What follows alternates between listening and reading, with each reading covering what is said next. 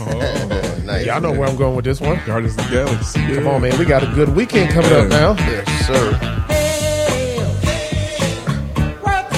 Man, this song is a bop right here. Nice. I am so thankful for James Gunn for putting this in Guardians of the Galaxy. His soundtracks are amazing. Ryan, are you a fan of the soundtracks of Guardians of the Galaxy? Die-hard fan, actually. Die-hard fan. Now, had they released Volume 3 Guardians soundtrack? No, I don't think so. I don't think they have. I am looking forward to seeing what they actually going to put in that one. Now, we got a big weekend coming up. Are we all ready for that one? Ready, man. I'm ready. I think I got everybody signed up. We got our guest list. Yeah, I think I just want to make sure everybody knows what time to be there. So, oh no, it's going to be a great weekend for all us Simmons lovers, all our fans, all our friends, loved ones, strangers, whoever Ryan picked up that day. It's going to be a fun time. I hope I have a day for this one. I hope so. Well, I'm looking forward to it. Now, that being said, everybody, welcome back to Cinemax Avance, a.k.a. the greatest podcast in the world, the blackest podcast on the internet right now. Ryan, you got all that Jim Beam out your system? yes, no more Jim Beam. It's full of Jack Daniels right now. Oh. Jim Beam is gone. You are entertaining to listen to when you go on a rant. I was like, man, Ryan is not going to stick the landing on this one, man. Every time I think he's done, he's like, oh, and another thing. I was like, and another thing? Like, come on, man. This is worse than like, hey, man, like, real quick. Like, because we all know your real quick really means like 10, 15 minutes, and it ain't nothing real quick about it at all. He's like, keep going and going and going, Energizer Bunny. I was like, man, when this man goes on a cinema rant, man, it is one for the ages. Oh, yeah. And back to you, motherfucking Sean. You said 6 months ago. God damn. Man, you petty as hell, man. You be holding on to stuff, don't you? I know, you got a grudges with. Back in 99, I remember you saying. You guys were throwing me some no, hold on. You guys can't. You went all the way back to high school and want somebody like stealing your money from burning CDs. I remember that. I might have some elephant in me. There's no lying about that. I don't forget. You got some elephant and no lion. I like that, man. You own one. And all the jungle animals there. So, yeah. You are entertaining to listen to, man. You are good podcast material for everybody that's listening. So, man, thank you for that last week podcast. I was like, man, I want to edit, but I was like, man, we got to keep this going, man, because this is kind of funny, man. I want him to listen back to this because he's probably listening like, oh, man, I can't believe I said that. Like, oh, no, you said it. You absolutely said it. Either you said it or Jim said it or Jack or one of his cousins. I was like, man, yeah, you said all that stuff, man. That is so funny just to listen to you rant, man. But I just say I appreciate you, man. I hope you just... I hope you made it home safe. I know a few people was like, hey, man, Ryan, all right? Yeah. So Ryan sounded like he had like a pretty animated podcast last week, man. Ryan was really on one. I was like, yeah, he really was. And then of course, Scott took a video of you, like a bottle of Jim Beam in your hand. You was like straight thug in that. So I was like, man, he got the bottle in his hand. He's sitting there ranting, looking like he had a spades table. I was like, man, this is too damn funny right now.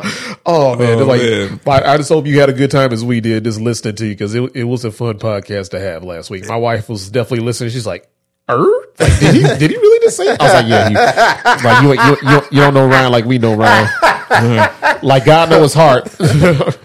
Yeah, I hope you're right about that, Tommy. I think you're right, but I hope so. But I will be sober before the end of the year. That is a big goal for my lifestyle. I want to sober up, and yeah, I made the mistake of starting to drink in my 30s. So everybody was wilding out in their 20s. Wait, you started in your 30s? You didn't get a head start on it? No, not at all. I would maybe drink on the weekends, but okay, I would maybe have 3 or 4 drinks throughout the week, maybe. And it was never, I'm getting wasted. It was just, okay, I got a little buzz. Okay, feel good. Somebody else is drinking, I'm drinking. But I would never find myself going to the liquor store throughout the week in my 20s. No, I definitely went through a phase where I needed to not like have like a bunch of drinks, but I needed to drink something alcoholic in order for me to fall asleep. I'd never, my dad, I just never got into alcohol. I didn't start getting into alcohol until I started dating women who had alcohol with them. Like, for instance, like drink a beer with their dinner. I never did that. Like, I only drink beer like at it's like some kind of big, gathering or something. But I didn't start really drinking beer until I started dating women who drank beer. You know what I mean? So, and I'm still not a huge drinker. You'll never see me just going to get beer unless like you coming over or we're doing some kind of event. Yeah. It's just not in me. I'm glad because some of that's hereditary. Like my uncles were big drinkers. and one passed away from liver cancer from drinking too much. You know what I mean? So I'm glad I never quite picked up that vice, you know what I mean? So, but you gotta be careful, you know, cause if some of it can be like, not the liquor being hereditary, but like, you know, having some kind of addiction towards stuff like that, you know what I mean? So you gotta be careful. Somebody in your family could have that, you know, so. Yeah, the only time I really drink now is when I'm out at the campground. Yeah. Cause I know I ain't driving nowhere for one, and two is it's just a lot more fun just hanging out in nature and just drinking a beer, watching the sunset. Oh man, it's just perfect setting right there. I can just sit there, man, campfire, get a s'more, get a beer, get like a hot dog. I don't know how y'all like your hot dogs, but I like mine a little bit burnt. That's how my dad cook them, no matter what. Even if like, you don't like it, yeah. So. Like, it's gotta be a little bit burnt. Yeah, you can do a hot dog a little bit. No, if it don't look like the charcoal when it's done, like it ain't done yet. Like put it back on there, man. Like cook it up a little bit more. So that's how I like to eat. I tell you what, I guess a couple times I got sick from drinking, and I was like, you know what, this ain't for me. I'm sleeping by the toilet and shit like that. I can't have this feeling, you know. And all it takes is one bad night. I had this shot called buttery nipple or buttery crown or something like that. Oh, you had a buttery nipple. Oh yeah, it was, maybe that's what it's called. It was and I had some buttery nipples in my life. But this wait, was you talking about the drink, right? The drink. Because I don't know where you're going with this story right now. Yeah. Like, but I had a shot. What I call it tastes like butterscotch. And I just kept taking them, and I was sick for like a whole weekend one time. I thought I was gonna have to go to the hospital. Damn. And ever since then, I was like, you know what? I don't drink like that. And I don't know what I was thinking. I was just trying to. And I was supposed to be the designated driver, and I got drunk. You know what I mean? Like, you screwed up. So at that point, I just never liked to feel sick. And I don't know. My mom always thought I would go out and drink and drive. But shit, I'm like, Mom, should I drink? Then I drive. I don't drink and drive. You know what I mean? Like, I don't. Right. It's different. You know what I mean? But I never really. After that, I was just like, I'm just not a big drinker. It's just not in me. You know. So not drinking like that. No. Like drinking and driving, that's just terrible. And I'm one of the people that's going to stick to what I know. Like you always say, stick to the rivers and the lakes that you used to. That's me when it comes to drinking. I don't try too much different stuff because I don't know what's going to do to me. So if I go somewhere and you got Michelob Ultra or Bud Light or Miller Lite, I might take a shot or two if I know what it is. If I don't know what it is and I'm messing with, like, say, a group of white folks, I'll be dead somewhere in the ditch. You know what I mean? Like, I don't trust it. You know what I mean? I know I'll get sick quick, you know, so.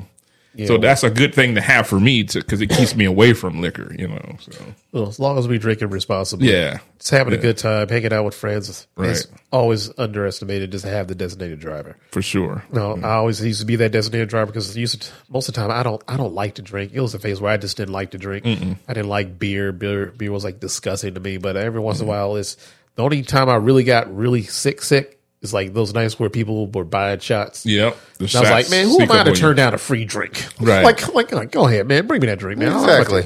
But then it's like, you know, man, these free drinks, man, I can't keep doing all this, especially if you do something stupid like, you know, drinking on an empty stomach. Yeah. Oh, man, that's absolute worst. My uncle told me for every drink you take, drink a cup of water, and that'll keep you level because that's what happens. You get dehydrated and then boom. That's good advice right there. Yeah, because the beer is going or drinks going to dehydrate you, or if you don't eat. But he would say, hey, man, every time you take a shot or something, every 2 shots, drink a cup of water, and that'll, you know, equalize you out. Because people don't drink water, and they just keep drink, and then they get sick, you know, and they throwing up everywhere or whatever. Or hangover, really bad hangover the next day, you know. So, and that's another thing. I had a couple hangovers in my life. I was like, nope, I'm not doing this. Is not for me. So, yeah. All it takes is one bad one to make you take a break for a while. Yeah. And you say, I'm never drinking again. Then the next weekend, you right back in the bar, you know. So Well, Ryan, you ain't there yet, man. But you still entertaining. I hope you don't become boring when you become sober. I hope you keep that part. Ain't nothing worse than like a boring ass sober dude. Oh man, he ain't got no opinions. He ain't got nothing to talk about. He ain't got no inappropriate jokes. The opinions will always be there. You don't got to worry about it. Some people, when they get drunk, they become violent. They become, you know, you don't know how some people act different when they get drunk, you know, and you can't control them. Oh, I'm glad I'm at least a funny drunk. Yeah. That is a pleasure. You are very funny. We'll never say that you're not funny. You funny sober, so drunk just amplifies everything else. So it's like, oh, Ryan on one tonight. So I was definitely thinking that when I was listening last week. So. All right, now we saw some movies, we saw some shows this past week, man. We all geared up, ready for Guardians of the Galaxy. I can't wait, man. We're still I guess people who listen to it, we're still going to have like a little trivia game, correct? We're going to do trivia probably before, and if we didn't get to it all before, then we can do something after. So, because we got the theater till 4:00, so we got a little bit of time to like, mix and mingle, like take photos and that kind of thing. So, we'll kind of wing it a little bit, but I definitely want to give out some of the prizes because I bought some stuff for people to get, some for the kids, some for the adults, Awesome. Like something light and breezy, nothing too fancy, man, like, because everybody got a free ticket. Man, you know how hard it is to sell people on a free ticket? They talking to us like we getting ready to sell them timeshare. Right. He's like, well, how much it costs? I'm like, like nothing. It's like, what do you mean nothing? Like, what else y'all doing? Like, it's a free ticket. Yeah. We rented the auditorium. Everybody can come in for free who we invite. Right. People ask me, how the hell y'all do that? Like, you pay for it. That's what how you rent a theater? What the fuck going on? And then what do I got to do? I'm like, you just show up. You show up. Exactly. They make it sound like it's such a scam or something. I know. Oh, no, motherfucker. You tricking me. I should do so. I should walk in and was like, all right, man. Anybody involved in timeshare? I got something better for that. People, oh shit! All you need is 6 of your best friends. Like, I need their address. Oh man, that would be funny. Just looking at him like, oh man, he got us. Too good to be true. Yeah, no.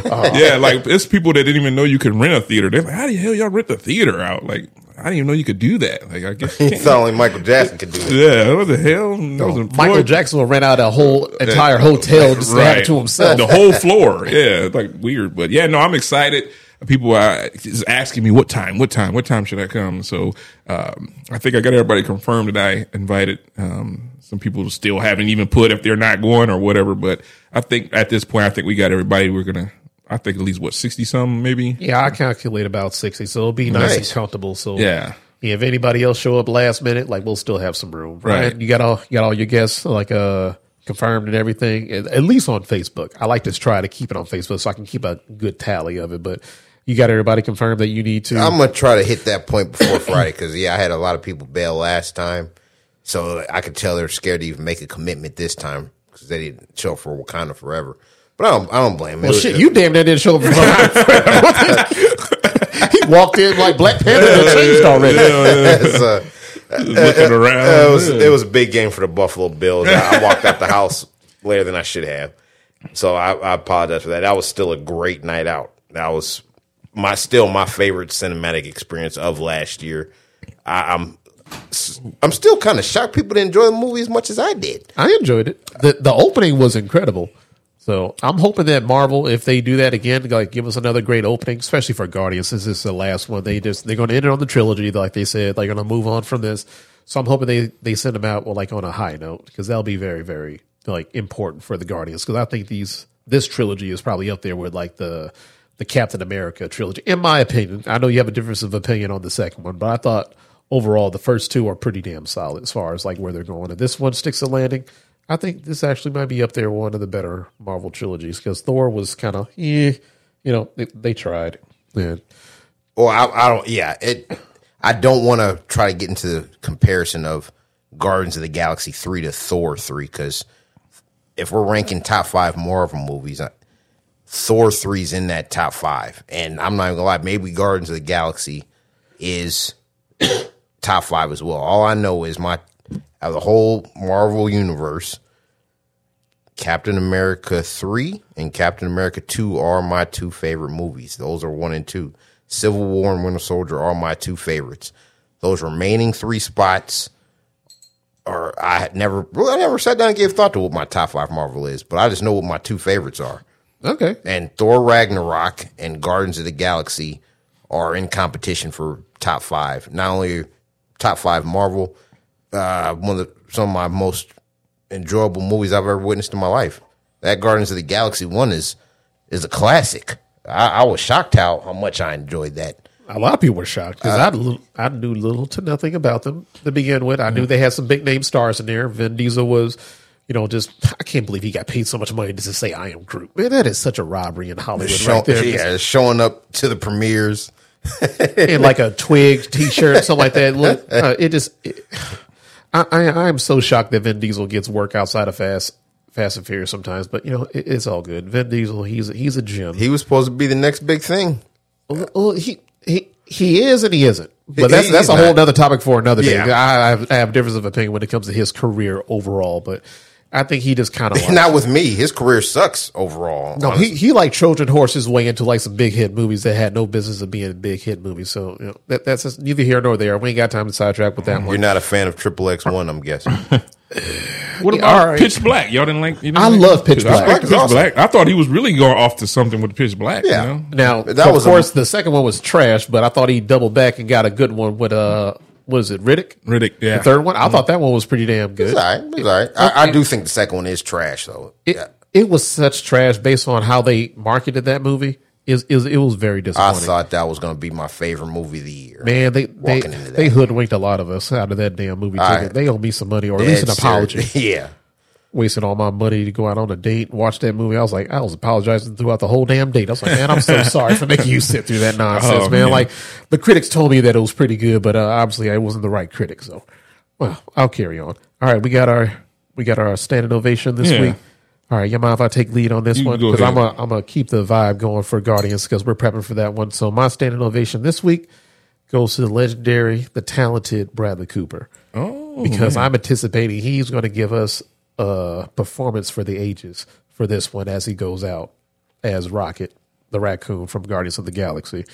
Now, how do y'all feel about Bradley Cooper? Are you guys a fan of his? Of course, I like him. Big fan. Hangover for sure. Big fan. I don't think I really knew him until Hangover. I've seen him, and I don't think anybody did. Yeah, and Hangover really put him on the map, and then he started getting stuff to me. I know he did stuff before that probably, but now, do y'all remember him from Wedding Crashers? Because that's why I think I really got introduced to him. Maybe it was a movie before, but that was the first movie that I remember of him being early in his.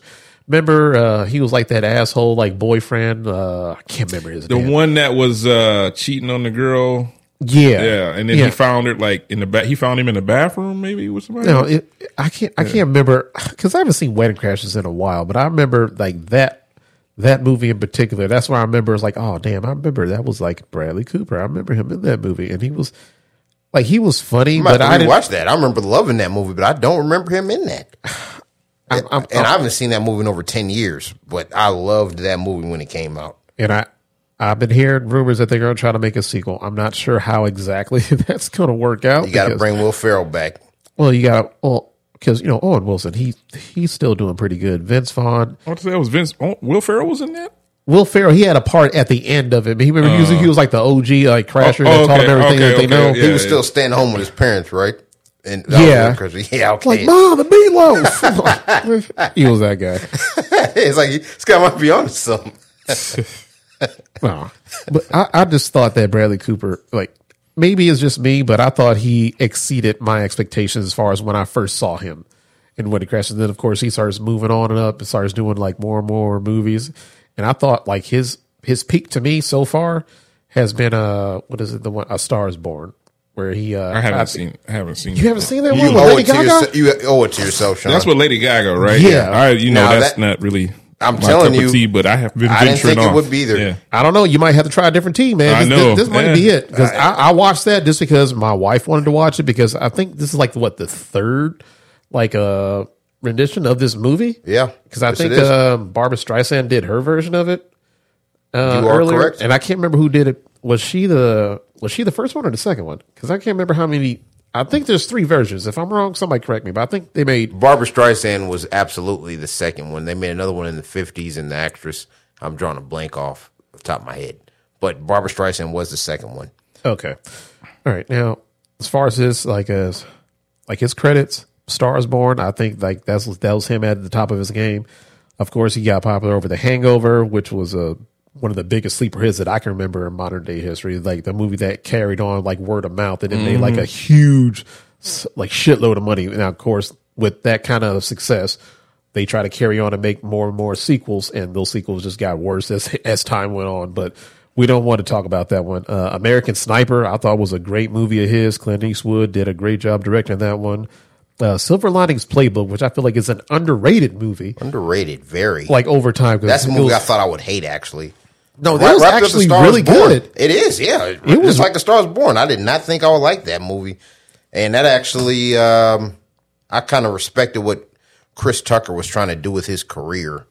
I always forget that Chris Tucker was in it, but him in that movie, it was like a perfect watered down version of what we remember Chris Tucker as. Exactly.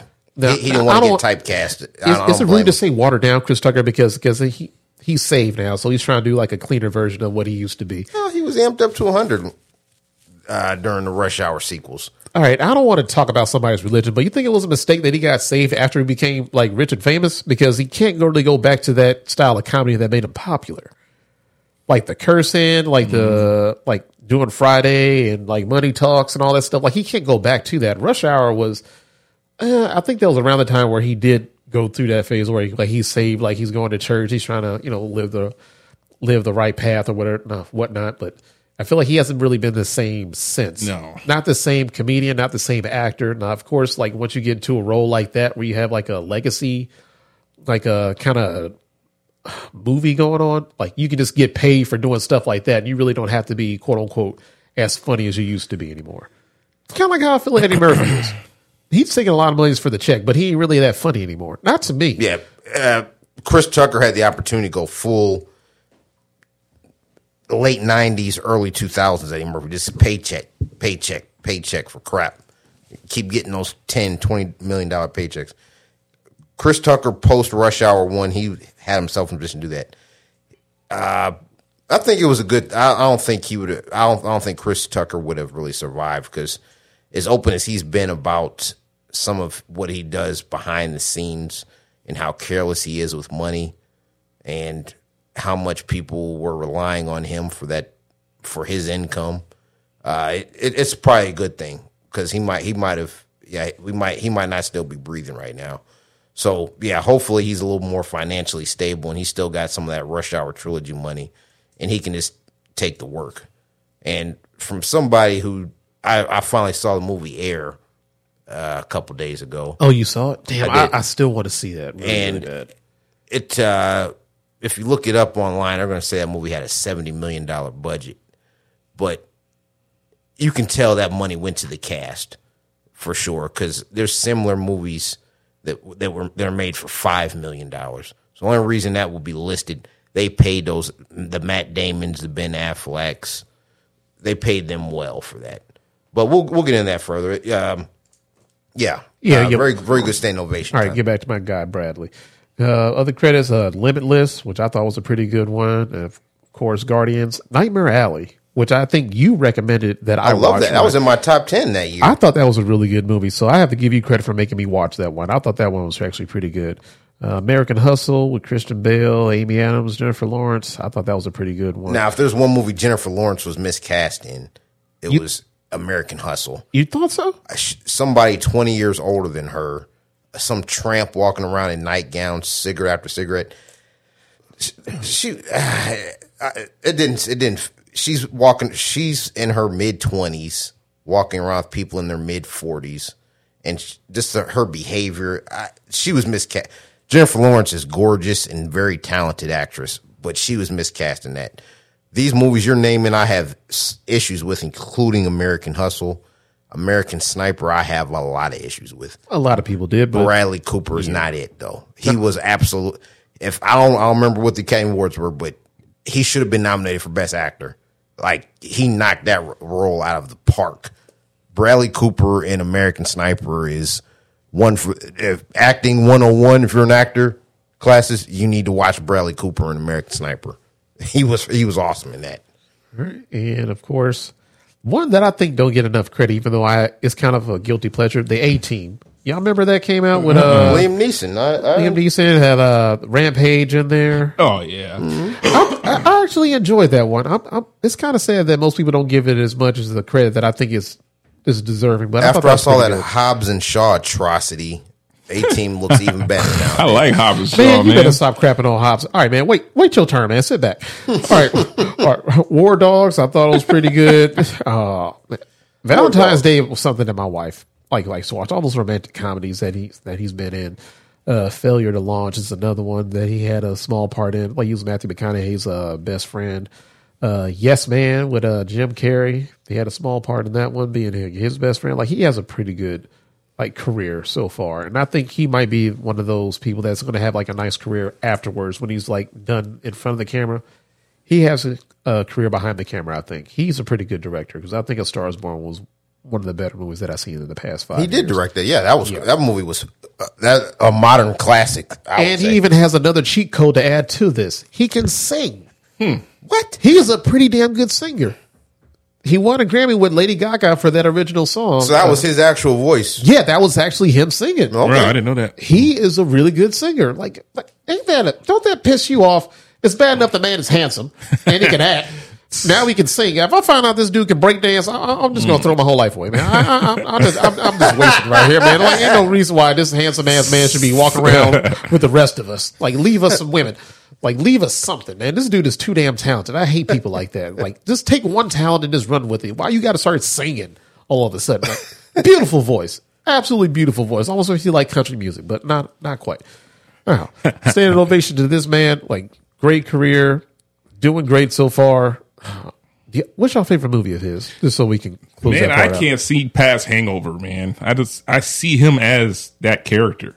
I know it's probably better performances, but I just see him in the first Hangover. I mean, the whole trilogy, of course, but I can only see him as Hangover for some reason. I'm agree with you on that's my favorite role. So you prefer him in comedies as opposed to like more dramatic stuff? I thought he did pretty good as that character he was portraying because he was definitely off the chains, but he was funny too, though. You know, I would say everybody's perfectly cast in that movie. Yeah, that was every character is perfectly cast.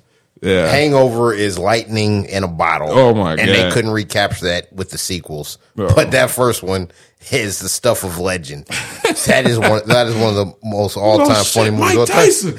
Yeah. Oh man. Yeah, Mike Tyson in there. Even Mike Epps having a small part in there. I was like, oh man, I did not see that coming. Hey, it's Black Doug. Yeah. Stop calling me Black Doug, man. Yeah, it was great. Man. Well, we ain't gonna talk about Ryan and blackness around here. Stop calling me Black Doug. No. Blackness is secure. Oh and man, you know what? Bradley Cooper is secure. Oh, he deserves that. And I hope we get him leaning into the Ben Affleck side of things. I think so. Spend more time behind the camera.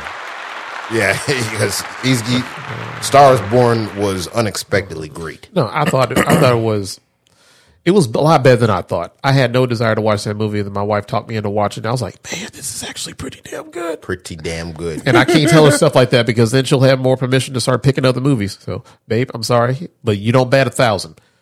You had like 200, which is solid for some people, but for you, that's like, man, this is really hit and miss with you sometimes. Sometimes she pick a movie and fall asleep on it. That's what it's like having a woman around. I know it. Because they always complain like you never let them pick the movie, and then all of a sudden you let them pick the movie, and then they nod off and they fall asleep on their own movie. Yeah. It's like, really? Come on, man. So watching the movie, setting the tone, you turn the lights off, you get comfortable, you got snacks. That just puts people to sleep. My dad's one of them. He can't stay away from shit.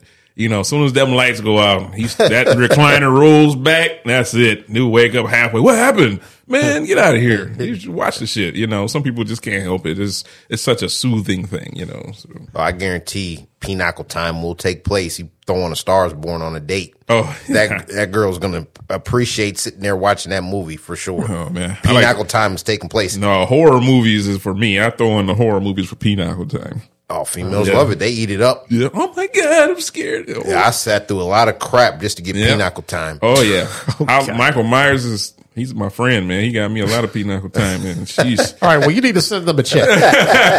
Jamie Lee Curtis and Michael Myers don't know what they've been doing for these last 20 years. Man. Ooh, you seen this, Sean? This The Conjuring? I never seen this. I seen that shit 15 times. Ooh, this shit's scary, huh? You go sit by me, huh? Man, you got to do what you got to do, you know. I know your game. You be watching it in the summertime when they got a sundress on and nothing else. Ooh, this is scary.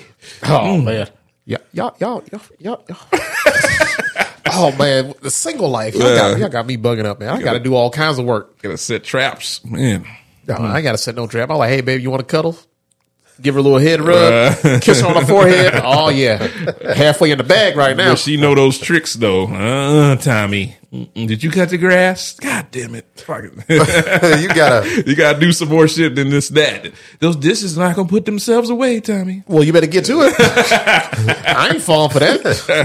I take care of the outside. You take care of the inside. That's what I'm talking about. Don't tell me to do dishes. Oh man, it's gotta be clockwork. Tommy knows exactly when pinochle time is happening. Yeah. Yeah, throughout the week. He's got it down on the calendar. Spice it up, though. You got to spice it up. Yeah. You can't be like, well, it's Wednesday, baby. You know, you got to be a little more. When I get comfortable in relationships, I don't even try to force nothing. I just pretty much set in stone when pinochle time happens. Once you're comfortable in a relationship and somebody's never been married, I can imagine marriage is not too far off. Oh man, I already know what my cheat code is. And Holly, if you're listening, I'm on to you. I know exactly what it is. I always know whenever she sees me do like handyman work around the house, whenever I'm walking around, I'll be walking around. Well, my wife beat her on, man. Got my arms out. I started sweating a little bit. I started fixing something. If I fix anything around the house, like I fix the faucet or I fix like something in the washer or something like that, like the washer's acting up. Like, oh man, if I change something like anything around the house, I change the light bulb. She's like, oh man. Like you look so sexy. Like when you be fixing stuff, like you look so good. I need to start writing this shit down. I saw a meme. This dude, he turned the furnace off in the house, but it was just a switch, a light switch.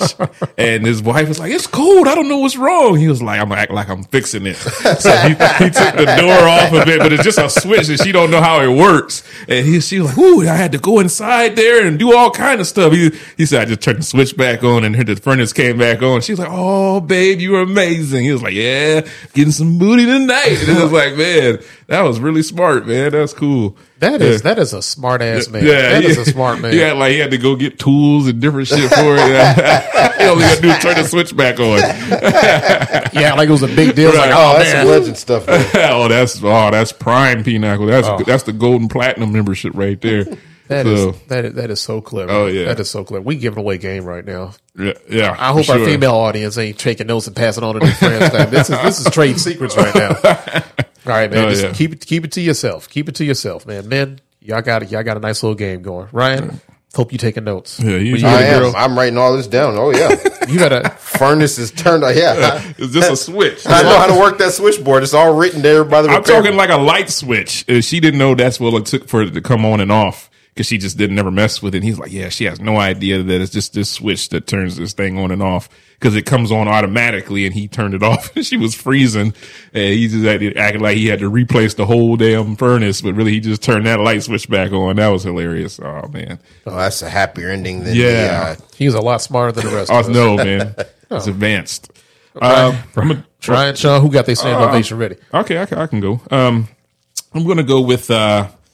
O'Shea Jackson Jr., Ice Cube's son. I'm gonna go with him, man. Really? Fitting. I watched Cocaine Bear finally. Really? So we'll get to that. I like this guy, man. He definitely is more Ice Cube than Ice Cube, and he's looking more like Ice Cube than Ice Cube himself in some of this stuff I see him in. I was watching hot boxing with Mike Tyson, and it had Ice Cube in one of them, and he was just saying that he didn't have to.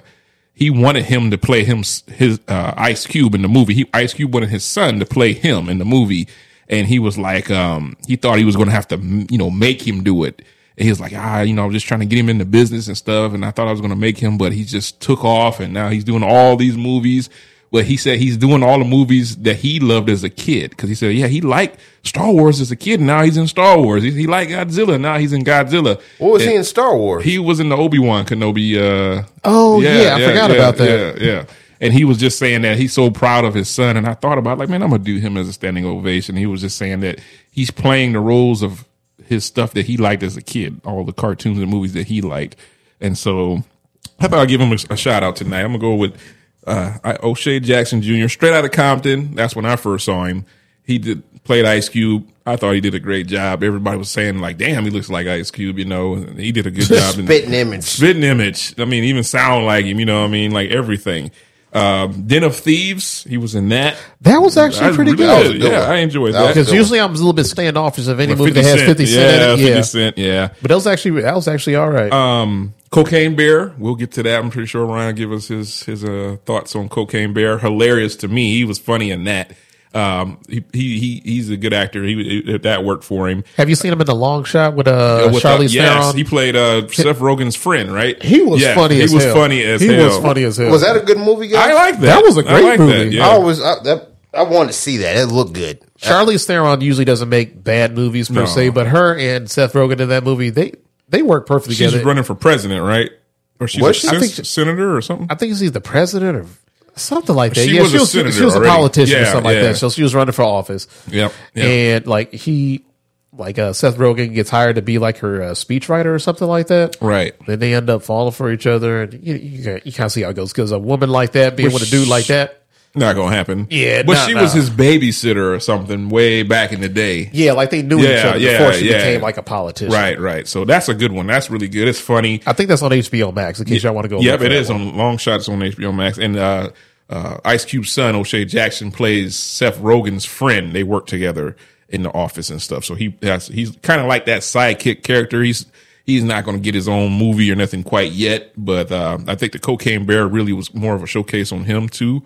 You know what I mean? But all these other movies is kind of like he's like the supporting actor. You know what I mean? Or just somebody on the side still, but he get enough screenplay. Like Godzilla, he was like a soldier in Godzilla. The one with Mothra. All those. Yeah, it might be the best of this current series. Yeah, I think King of the Monsters. King of the Monsters. He played in that. He was one of the military guys in the ship, and he had a nice little roles. Ingrid Goes West. I haven't seen that. Ingrid Goes West. Okay, I don't remember seeing that. Is that the one with Sean? Aubrey Plaza? Yeah, Tommy, watch that movie because you mentioned this, right? no, Okay. probably not a podcast, but I adored that movie, and not until you just mentioned O'Shea Jackson, and I start images of the movies he's been in. Outside of Cocaine Bear, that's the first movie that popped up, and thinking back on it, I was really gassing up that Aubrey Plaza movie, Emily the Criminal. Mm-hmm. But yeah, it's got Scarlet Witch in there she plays a social media influencer in Ingrid Go West. Aubrey Plaza plays a character who's obsessed with her, stalks her, ends up becoming best friends. O'Shea Jackson plays a wannabe screenwriter who thinks he's writing the best Batman script of all time. Oh yeah, that might be good. Ingrid Goes West. It's got watch that movie. Kurt Russell's son in it too. The dude who played Wyatt Russell. Wyatt Russell. Yep, yeah. That's what's the Olsen? Elizabeth Olsen's boyfriend in that. Okay, yeah. I'm telling you, Audrey Plaza, Ingrid Goes West, Emily the Criminal. You will get pinochle time, Sean, guaranteed. And all three of us are movie lovers. Watch those two movies. All right, I'm keep that on the pinochle list. All right, The pinochle list. Just Mercy. I haven't seen that with Jamie Foxx and Michael B. Jordan. Wait, he had a part in there? There must have been some small part in there. Was that true story about the soldier that died? No, Just Mercy's when Jamie Foxx is a guy on death row for killing somebody. And, right, he's an attorney. Michael B. Jordan was an attorney, and it had like Brie Larson. And I don't remember O'Shea Jackson being in that movie. It must have been a really small part. I never saw that. Must have small part. Have you guys seen that? I I haven't have seen it. I thought it was pretty good. Okay, I might check that out.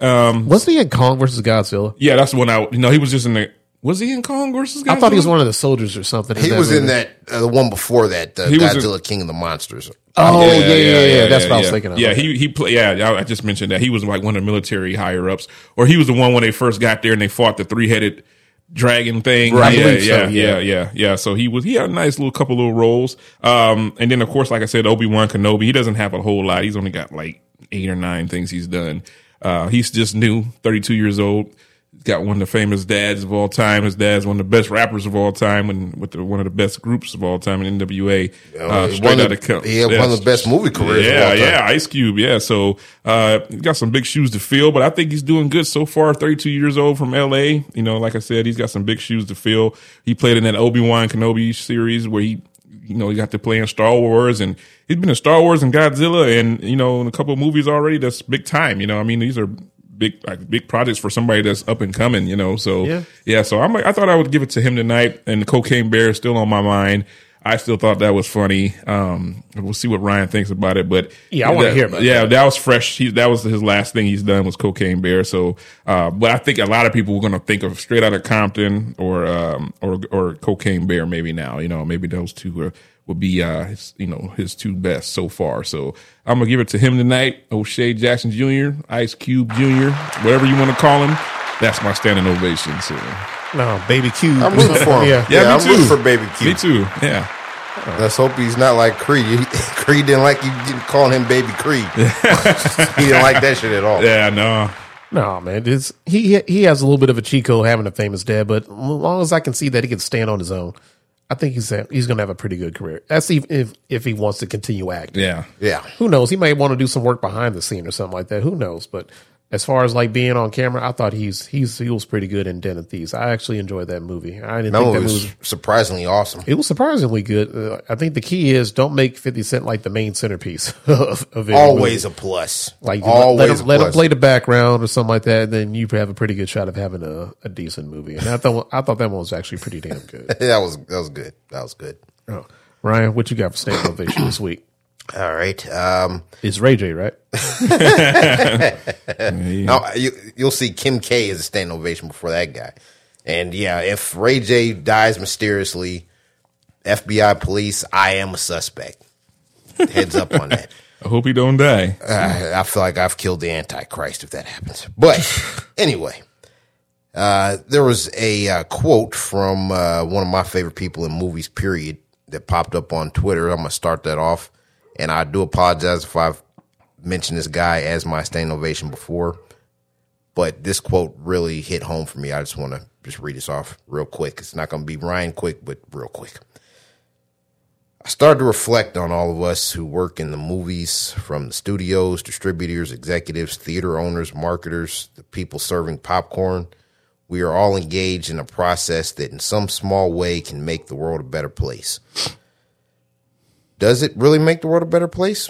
It's an absolute good, because we all work in what is the greatest art form ever created, the one that combines pictorial beauty, two-dimensional, three-dimensional, sound, music, and language. It can combine the subjective experience of another human being the way a novel can, but it can combine that at the same time with the empathetic experience being in a theater and feeling what the rest of the audience is feeling.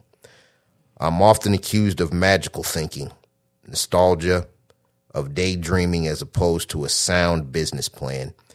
It's taken the last few years for us all to realize that when you're talking about movies, magical thinking, nostalgia, daydreaming, that is the sound business plan.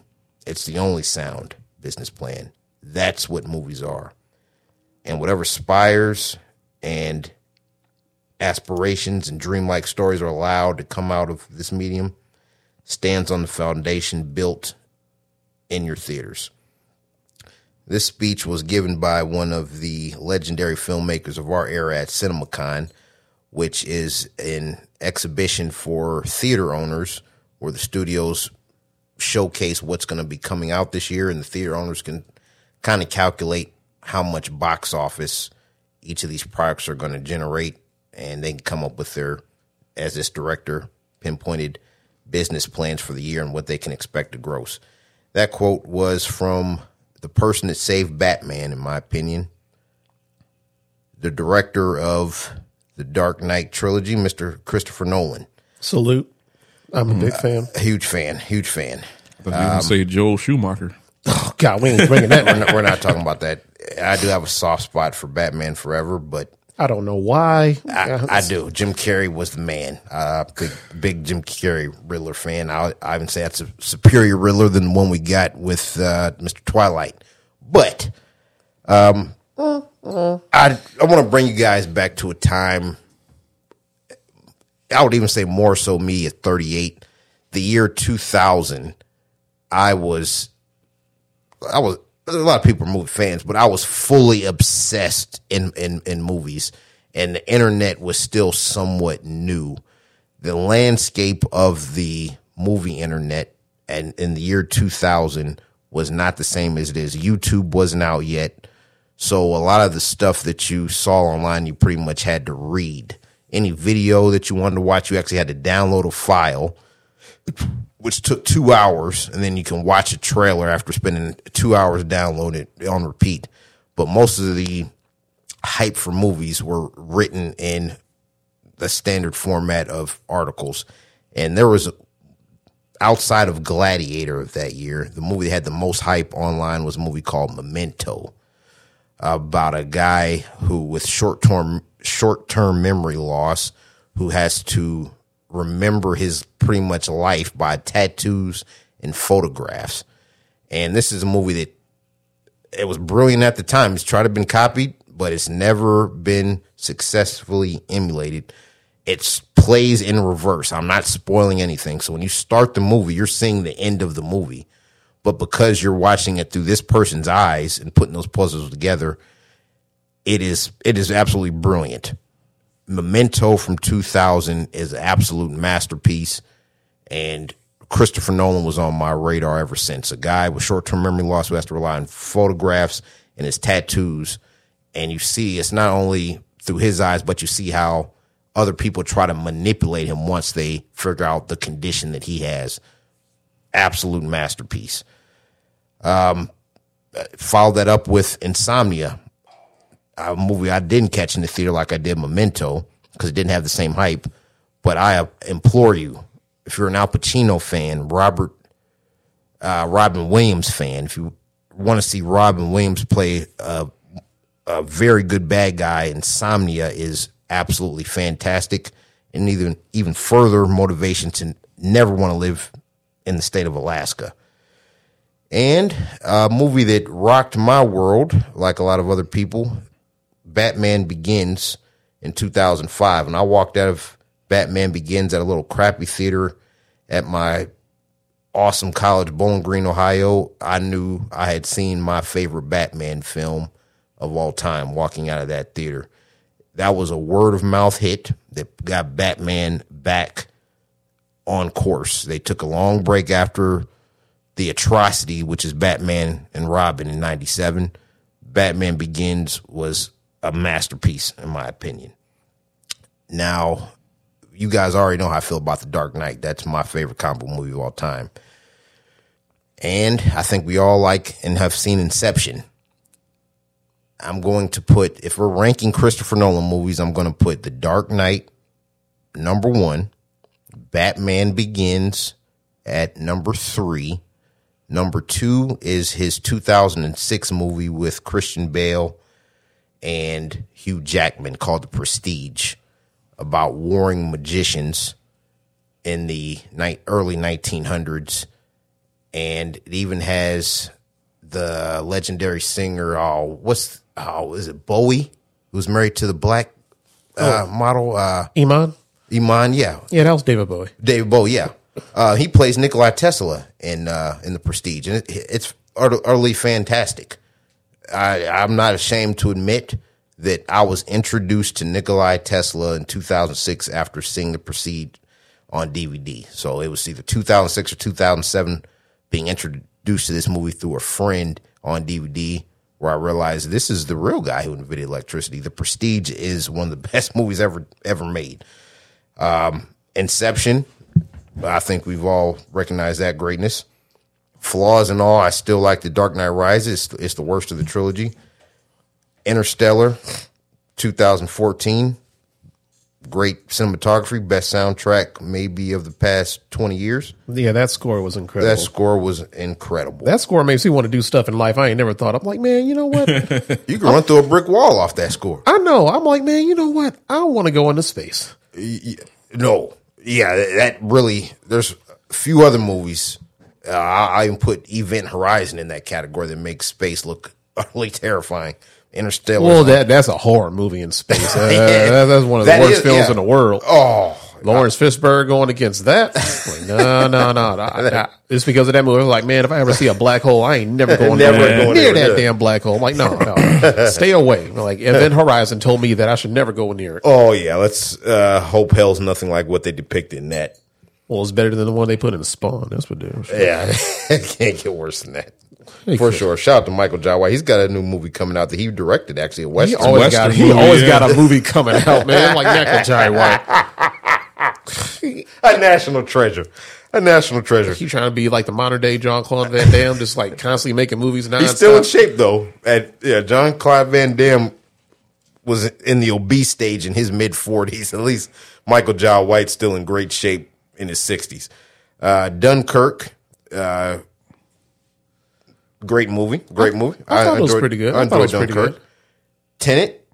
Still don't understand what the hell was going on. Still don't know what the hell is going on. But yeah, it was very, very entertaining. Well, nice to look at, but hard to figure out. It was great, yeah. All of them were, except for Batman, a lot of Interstellar, Inception, You got to really do your work to figure some of that stuff out. I do. And a part of me, I really feel, I don't know if it's true or not, but I do feel that a part of him is ashamed that his best movie is a guy that dresses up as a bat and a guy that paints his face as a clown. I really feel he feels he's above that, and he's trying to outdo himself. That's why these movies are so confusing. Maybe I'm wrong. Maybe he had these movies planned out since he was 10 years old.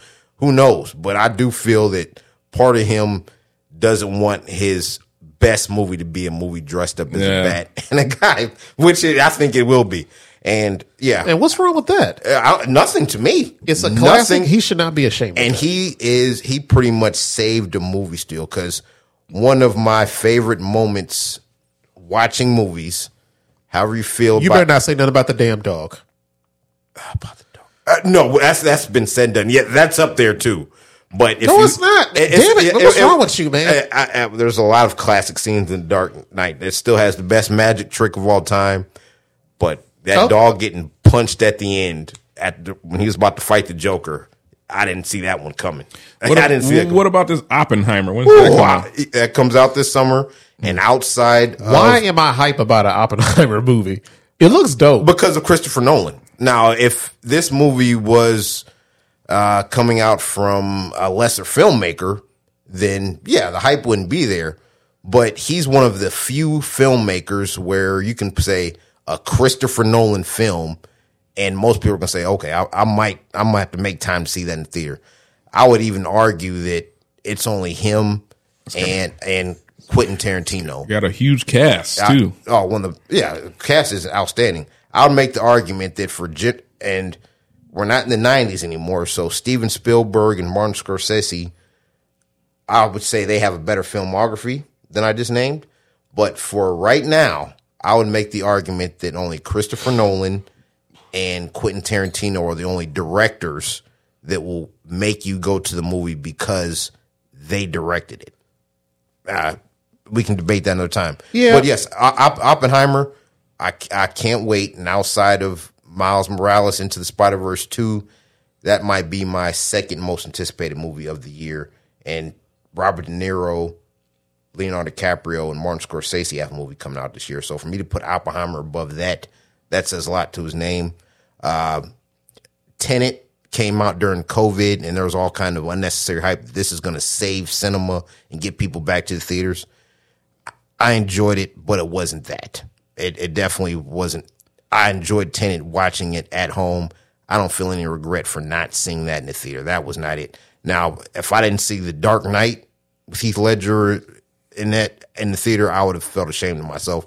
And one friend even told me, I'm mad I missed this in the theater. This might be the best movie ever made. I'll never forget that. I'll let him borrow my Dark Knight DVD. It was by far very ambitious for what it was. Very. It was just overhyped as far as this is going to get people back to the cinema. It was good. It was just too confusing. Exactly. Like I said, movies are supposed to be entertaining. He shouldn't be making movies like that where we need a think piece on it to try to figure out what we watch. I watched it 3 times. I still don't know what I watched. No. And that was the only movie of his. Inception confused a lot of people. No, Inception was far more digestible than Tenet. Tenet was just like it was like, man, he had Neil deGrasse Tyson write the script for this. But I was like, man, he does what now? So part of him lives in reverse, the other part of him moves forward, and they meet in the middle. I don't get it. Like Christopher Nolan. I'm sorry, I'll let you wrap it up. But Christopher Nolan, man, sometimes you just be overthinking a movie script. Sometimes, man, you don't need to do all that, man. We want to be entertained, and you do make very entertaining, thought provoking movies. But for the most part, don't be doing all this stuff to us, man. My brain be on overload just knowing I gotta pay attention to every single thing that goes on to the movie, because every little detail about his movies, it really the small things made the biggest impact on the movie. And I hate having to overthink a movie like that. So yeah, this is a put a button on this. Christopher Nolan, we all love you. Absolutely. Ryan loves you. Absolutely. We're a great big And he encourages people to go see stuff in the theater and encourages that.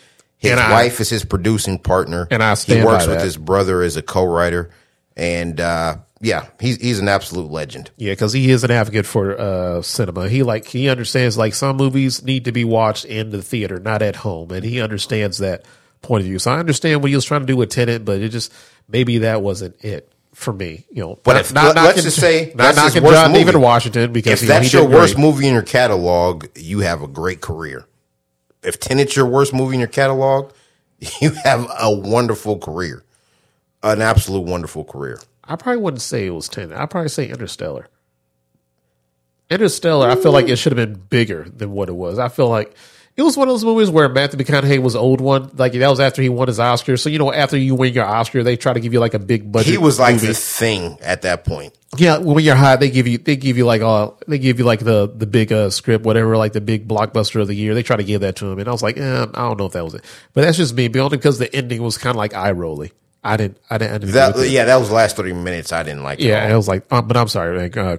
Christopher Nolan, I'm a fan. Like, we're all fans right around here. So, thank you for all that you've done. Thank you for being an advocate for theaters, for getting people back into theaters. Getting us away from streaming, because I think we need to get away from that phase. We need to get away that's from. About to take a hit too. We're going to get into that. Oh man, we got to get to that. But streaming, like, it has its place for COVID, but now we're out of that. We need to get back to like what we're supposed to be doing. We're supposed to be going back into the theaters. So, yeah, that's just my PSA for everybody out there. We are theater advocates. Absolutely. And I'm a drive-in theater advocate above all else, because I love the drive-in movies. Pinochle time and movies. I like that. Man, come on. Every once in a while, I just want to cut. Like, get off me, woman. Come on now. No boundaries. My body, my choice. I've got to go to a drive-in before I die. I've got to. I haven't. If you go to a drive-in with a truck bed, everybody know you ain't watching the movie. Me and my wife were both looking at some truck next to us. It's like, man, they laying in the bed already. They got the blanket out. They got an air mattress. I was like, man, what the hell? Everybody knows what's going on next. And we're just like, no, we're just gonna let them get, like, go ahead, get after it, player. Like, do what you got to do. Like, you came all the way to the theater to watch Super Mario. No, you didn't. That's what you call a sneaky link. Oh yeah, teenagers probably love drive-ins. Oh, man. big time. It's good, especially if it's like a big drive-in. Like, you got like Huntington, where you have like all those back rows. Like, ain't nobody in their right mind supposed to be in the back row. We know what you're doing back Yeah. That's just like sitting in the back seats when the whole theater is open. Everybody goes straight to the back. Yeah, we just like straight to the back of the bus back in the day. We know what's just going on back there. Yeah, so shout out to Country 13 here in Fort Wayne. Oh yeah, I'm sure you had plenty of good times. Plenty of great times in those back seats. Oh man, those sticky damn floors. Yeah. Oh my god, I didn't contribute to that. I didn't contribute to it. I ain't fall for that one. We all seen a sticky floor. All right, now binge worthy. Now binge worthy for me only because we getting ready for Guardians of the Galaxy. I think everybody should go back and watch the Volume 1 and Volume 2 of Guardians of the Galaxy. That's going to be a quick binge worthy for me. Go back, get familiar with the Guardians, get to love them like we did. Look and study these movies, because they do have like some Easter eggs in there, especially in Volume 2. I think there was a lot more Easter eggs in there than I initially anticipated, because I think they're saying that Sylvester Stallone is going to make a return as his character, and he's supposed to be taking on like a new form or something like that. I seen the trailers, like somebody kind of hinted at that. When when you get those little Easter egg like trailers, and get like the people that break it down like frame by frame. I love those people on YouTube. Same here. I love it, because I will be watching those after we watch this movie. I will be watching those videos. No, because I watched those. I was like, man, they really be on one right there, man. They are like trailer savants. If anything, they break down every little thing, and they know all the history and everything. I just want to say, all YouTube people, I love and appreciate all y'all. You guys are amazing. You're doing God's work for all of us cinema lovers out there. Like, thank you for doing all the hard work as far as prepping us for this movie. So, if y'all need to be prepped just by us, I recommend you go back and watch like the first two Guardians of the Galaxy. So that's binge worthy for me this week. Who got next? I'll go quick here. I got two, so I'm going to knock them out quick here. One is called Love and Death. Why does that sound familiar? With Elizabeth Olsen on HBO new. Max. I saw that. Yeah. Slow burn. Not necessarily. I want to say this is probably more for the women. Can you give us like a quick synopsis of what it's about? It's like takes place in like the late 70s, and Elizabeth Olsen plays like this. She's an unhappy wife, and she gets into a affair with somebody who she just knows around the neighborhood. She kind of wants the affair, and she's just unhappy with her husband. He's just not doing anything for her no more, and she's just. And the guy she gets with is not attractive. If I was gay, I wouldn't be into him. Damn, I did not see that of the year so far. Just saying, for the women out there, if I like Pinochle, he wouldn't be the one. But he's not your type. Yeah, he's not my type. Okay, and he plays in other movies too. When you see him, you're gonna know. I can't think of his name, but he plays in like gangster movies. He played in the movie with Johnny Depp when Johnny Depp was a gangster. He played Brasco. No, remember Johnny Depp dressed up. Public Enemies. Is it Public? No, remember when Johnny Depp robbing banks? No, he dressed up with the. They put some kind of makeup on him and made him look like an older character in Boston. Yeah, in Boston. Okay, this guy that Elizabeth Olsen gets an affair with played the doorman in that movie. Oh, I know what you're talking about. Wasn't this the dude from Game Night? Is it Game Night? Yeah, Game Night. Yeah. And he was in like the Black Klansman. He was in that Black Klansman. He and, was the FBI Irishman. agent, the Irishman. Yeah, he played like his son. Okay, yeah. You remember the Black Klansman? Yes, Ryan? I love that. He played movie. the FBI agent that got old boy in trouble. He was the one that kept trying to make him tell on them. This guy is the. Wait a minute, that was not the Black. That was the not Black Klansman. One with. I keep saying Black Klansman, but about the Chicago Black Panther. Yeah, with dude from Nope. Yeah, exactly. Yeah. Anyways, Anyways, he's married to Kirsten Dunst. He is. Wait, the fat guy, that ugly looking motherfucker. He looks like he's got Down syndrome. I mean, like, I don't know. Like, I'm not talking bad about that. But I don't think you can get disgraced more than that. Yeah, he's got Downs. I'm not talking bad. All right, everybody. Sean does not have Jim Beam. Yeah, no, I did have a beard though, but I don't mean like he does have a funny looking face. Yeah, he does. But no disrespect. I mean, I respect all of it. But but he does look like somebody that's a little bit. I'm not going to say he's ugly, but he must have one hell of a personality. Right. So or a hammer in his pants. So Ryan, pause. Well, basically, Elizabeth Olsen, she looks really gravy. There's a lot of Pinochle time in this movie, so if you kind of want to see some skin, you get to see some skin of hers, and she looks really good. Oh, so this is an actual movie, not a show? It's a show. It's got 3 episodes so far. Oh, so it's like a mini-series. It's a mini-series. Okay. But the episodes come out every week. So it's 3 episodes out right now. The next one comes out next Thursday. So you got to wait. And once you watch all of it right now, and you got to wait till next Thursday to catch all the way up. But basically, she starts messing with this guy because they play volleyball together, and she smelled sex on him. She smelled that he had just got Pinochle time. So he was sex funky? Okay. Yeah, sex funky. Gave off some kind of pheromones in her, and she wanted his Pinochle. And so they start messing around. But he still kind of loves his wife, and it's just like one of those stories where somebody is just got to break it off, but they get too close, and that's once they start breaking it off, and she the guy actually decides that he didn't want to do it no more. That's when trouble incurs and stuff starts going on. It's actually kind of a bit intriguing. There's a lot of Pinochle time. That's why I say I think it's more for the women. I want to see a little more of it, see where it goes, because I like watching her. She's so pretty, and she's lovely to watch, and she's a good actress on top of that. So I've been watching that. That's Ingrid Goes West, Sean. I've been watching that on HBO Max, Love and Death, and I give that one a good watch so far. So it's a little slow burn though. It's not a lot of action. It was on my to watch list. Yeah. I didn't know if I was actually going to watch it. Your wife might like it. I think it's basically all women characters. It's got the guy. Remember that show you had me watch last year? The kid who had he had like a problem. He had like not some kind of ADHD, but remember he was like the main character. Oh, is it the one with Michael Rappaport? Yeah, Michael Rappaport played the dad, and I know who you're. Oh, yeah, man, I don't know his name. I love that show, but he plays a pastor in this. It's got some cast. It's got a good little cast in it. Atypical. Oh, Atypical. Yep, that's it. So he's in that. There's a couple of people you're going to see that you're going to recognize. I can't remember their names, but so far I've been watching that. That's been out for 3 weeks on HBO Max. Okay, I'm glad one of y'all took I went around there and got tore up, but it's not bad. It's just a slow burn. It's not going to have you out on the edge of your seat, but I'm trying to see where they're going with it. And the last episode left you on a cliffhanger. So like, oh, okay, now I see. Okay, so you got to get to that last of the 3rd episode to really see where it's going to go. So this got me a little bit intrigued. And another one I watched, been out since 2000. It's called The Mind of Aaron Hernandez. It's on Netflix. It's a documentary on. I've seen a couple of those on. Oh, this is really good. If you remember Aaron Hernandez, who killed the black guy, his girlfriend's brother, which is just crazy. It's a sad story. This dude had it made. Got drafted played for Florida. Got drafted to the New England Patriots.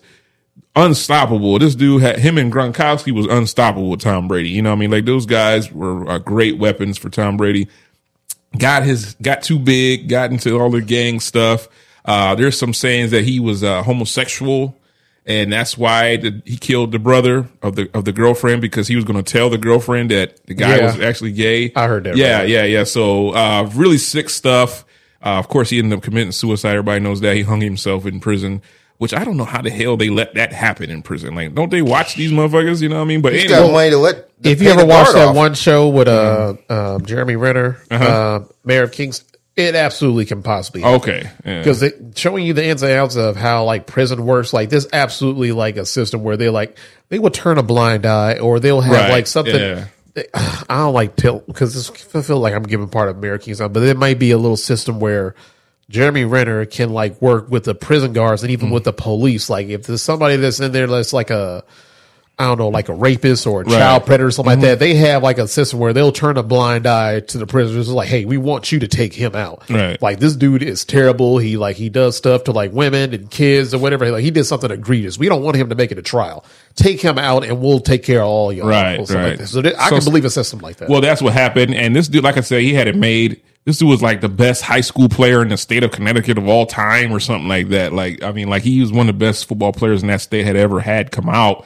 And he just had it made. His whole life was made. And he decided that he still want to be he was shooting at people at clubs and stuff. He was doing all kind of stupid stuff. Give that a watch. It's on Netflix. It's been out for 3 years now. Aaron Hernandez, the life of Aaron Hernandez, just a tragic ending for him. The Mind of Aaron Hernandez is what it's called on Netflix. So those two are binge worthy for me. So yeah, it is a tragic story. Yeah. What I found extremely fascinating about the whole story is that him and his brother had the same upbringing. His brother's a damn doctor, really straight and narrow, everything. Yeah, he never was exposed to the gang life or anything like that. So for him to make that negative turnaround once he actually got money, it was sad because he really had the world out. This dude was in his hand. A straight murderer. Like he was trying to kill people, So and thought he can get away with it. Got caught. Ended up ruining his whole life and ended up dying. So yeah, it's tragic for sure. Ryan, you got a binge worthy this week? Oh yeah, I'll give you guys the trifecta. I'm gonna do real quick. So I'm gonna let you guys know. 2 shows that I've been watching recently, which have been out for a long time, but they are free to watch on the internet if you got YouTube or Facebook. And one that I've probably haven't watched in a couple months, but I binged it, and I think it suits the release of Guardians of the Galaxy 3. So real quickly, as long as you got the internet, you can get on YouTube, and most of all the past seasons of the show Cops are on YouTube. Quality entertainment, and I've come to the conclusion that is the best theme song of all time for any show. Bad boys, what you want? What you want? I always rooted for the criminals to get away every once in a while. Hell yeah! As soon as it come on, somebody's running. Yeah, but like I said, shout out to the cameraman. Yeah. They are the true champions. They are like the first triathletes that I've ever seen on the planet. They keep up with the criminals, and the cops will be like 4 or 5 blocks behind. But cameraman, 40-pound camera on his shoulder, he's still catching up. So shout out to whoever he was. It must have been Usain Bolt or somebody like that. Absolutely. Or Bo Jackson. Like, whoever did that camera work, man, they deserve like every award that's been made for that. The Cops is great. It always starts off, my name is Thomas Smith. I've been a police officer for 17 years. State of Cincinnati. Yeah, I flunked out of high school. They ever come to Fort Wayne? I don't think they ever did Fort Wayne. They've done Indianapolis, and those are some crazy episodes. Indianapolis episodes are insane. They're always in like Fort Lauderdale or something like that, or Dallas, Texas. The first 48. My mom and dad love those. Must watch TV, always good. And a part that's fascinating about Cops and this other show I'm going to mention is that the cell phones that we keep in our pocket are far better video quality than what those cameramen had to go through when they're hiking those big ass 10-pound cameras over the shoulder. It's worse video quality, worse, less zoom range.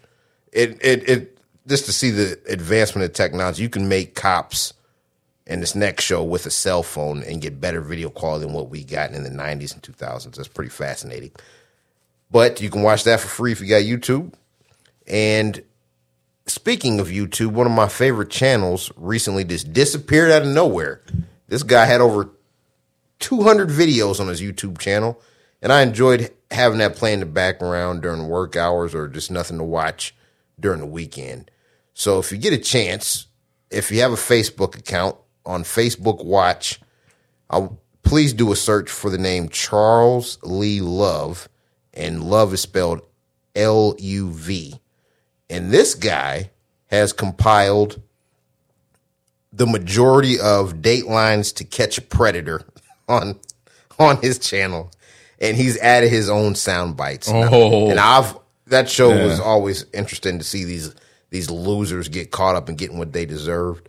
And by all means, the over aggressiveness of the cops for taking down child predators, I'm okay with. Because, seeing a 60-year-old guy coming to try to have sex with a 13-year-old boy and him getting thrown on the cement and saying, my back hurts, I don't care, get thrown. It's quality entertainment. They don't give a damn. And the sound bites, it's always been a good show.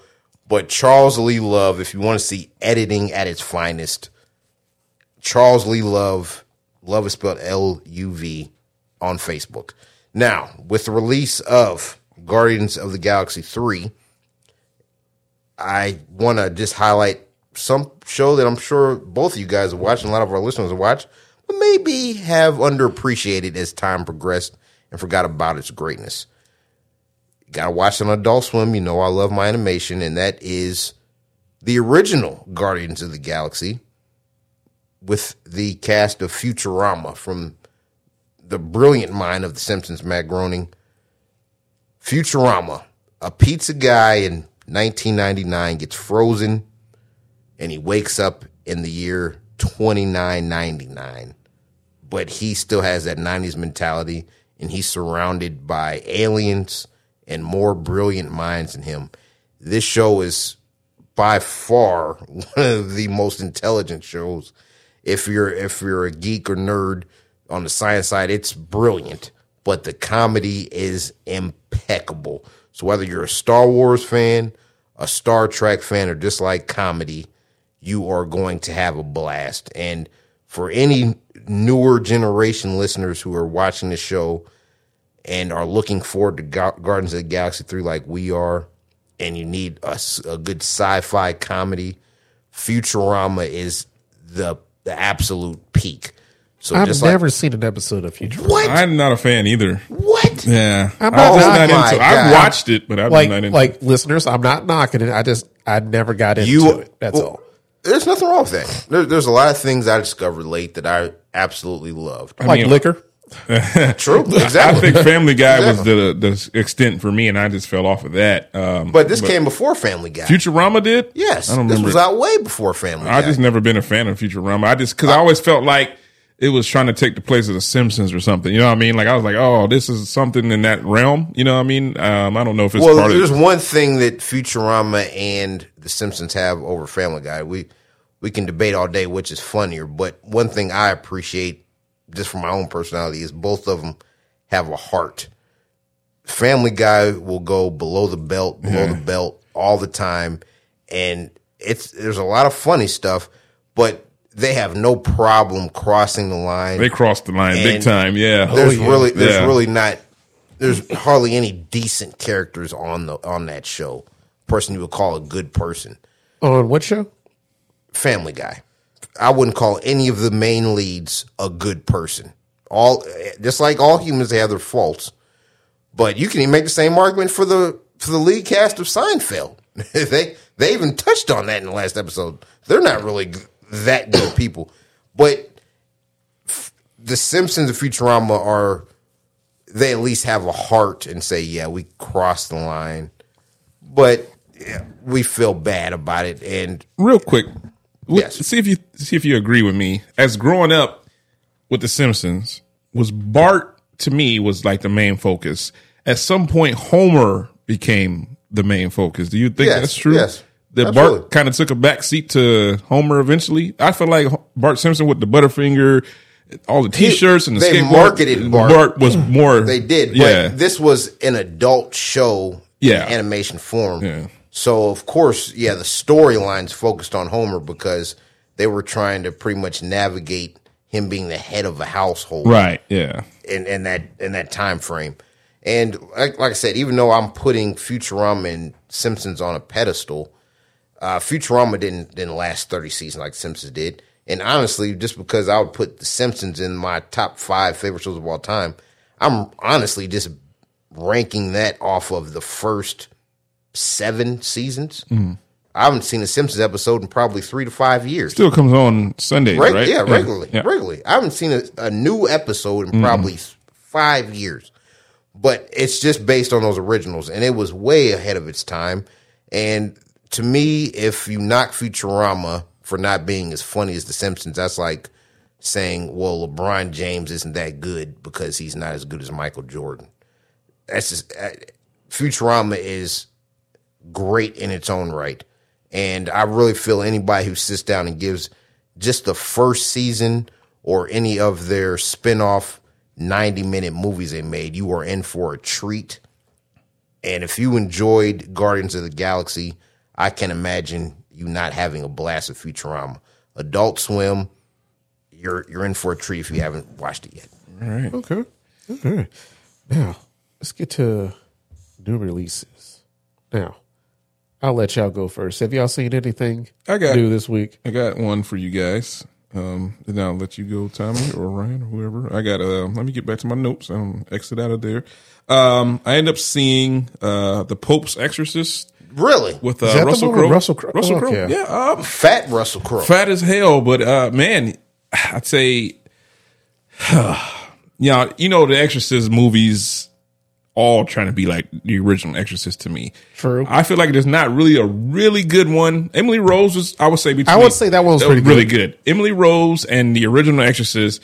Everything else is like, all right. Don't sleep on the Exorcist 3. Exorcist 3 is pretty sweet. To me, either I can't watch it at all because I'm that scared of it, which the original Exorcist still has me to the point where I can't watch it, or they just all pretty crappy. You know what I mean? Like I would say Emily Rose is pretty good.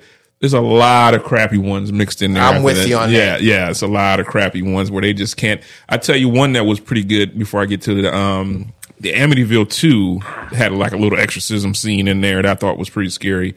But a lot of exorcism movies just are hit and miss.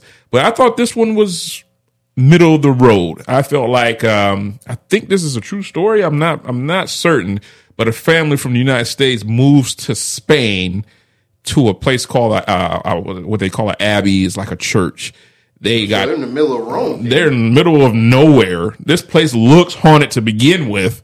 But anyways, they don't have no money to their name, so they have to move to this church in the middle of Spain. It's like the 80s. And Russell Crowe plays like the Vatican's exorcist. He's like the go-to exorcist, but they really don't want people to know that exorcisms happen. And that's kind of like in real life. They kind of don't like that mockery being made of. Like they don't really, you're going to have evidence upon evidence upon evidence for them to send an exorcism to whoever's, possessed. They will try to find a way to debunk it and say that it's not real as much as they can, because they don't want that to be made a mockery of. And so Russell Crowe's character, he's kind of like not your traditional, priest. He's got his own little rules and little things he do stuff about how to handle an exorcism. And like I said, the Vatican, the higher ups, they don't want it out in the streets that there are possessed people that need exorcism. They kind of just want to just do it real quick and get it swept under the rug. And so that's what he does. He's their Constantine, if you will. He just goes, he's the man they send. And this particular one, where these people move to this abbey or this church in Spain, dealing with a force that he's never dealt with, of course.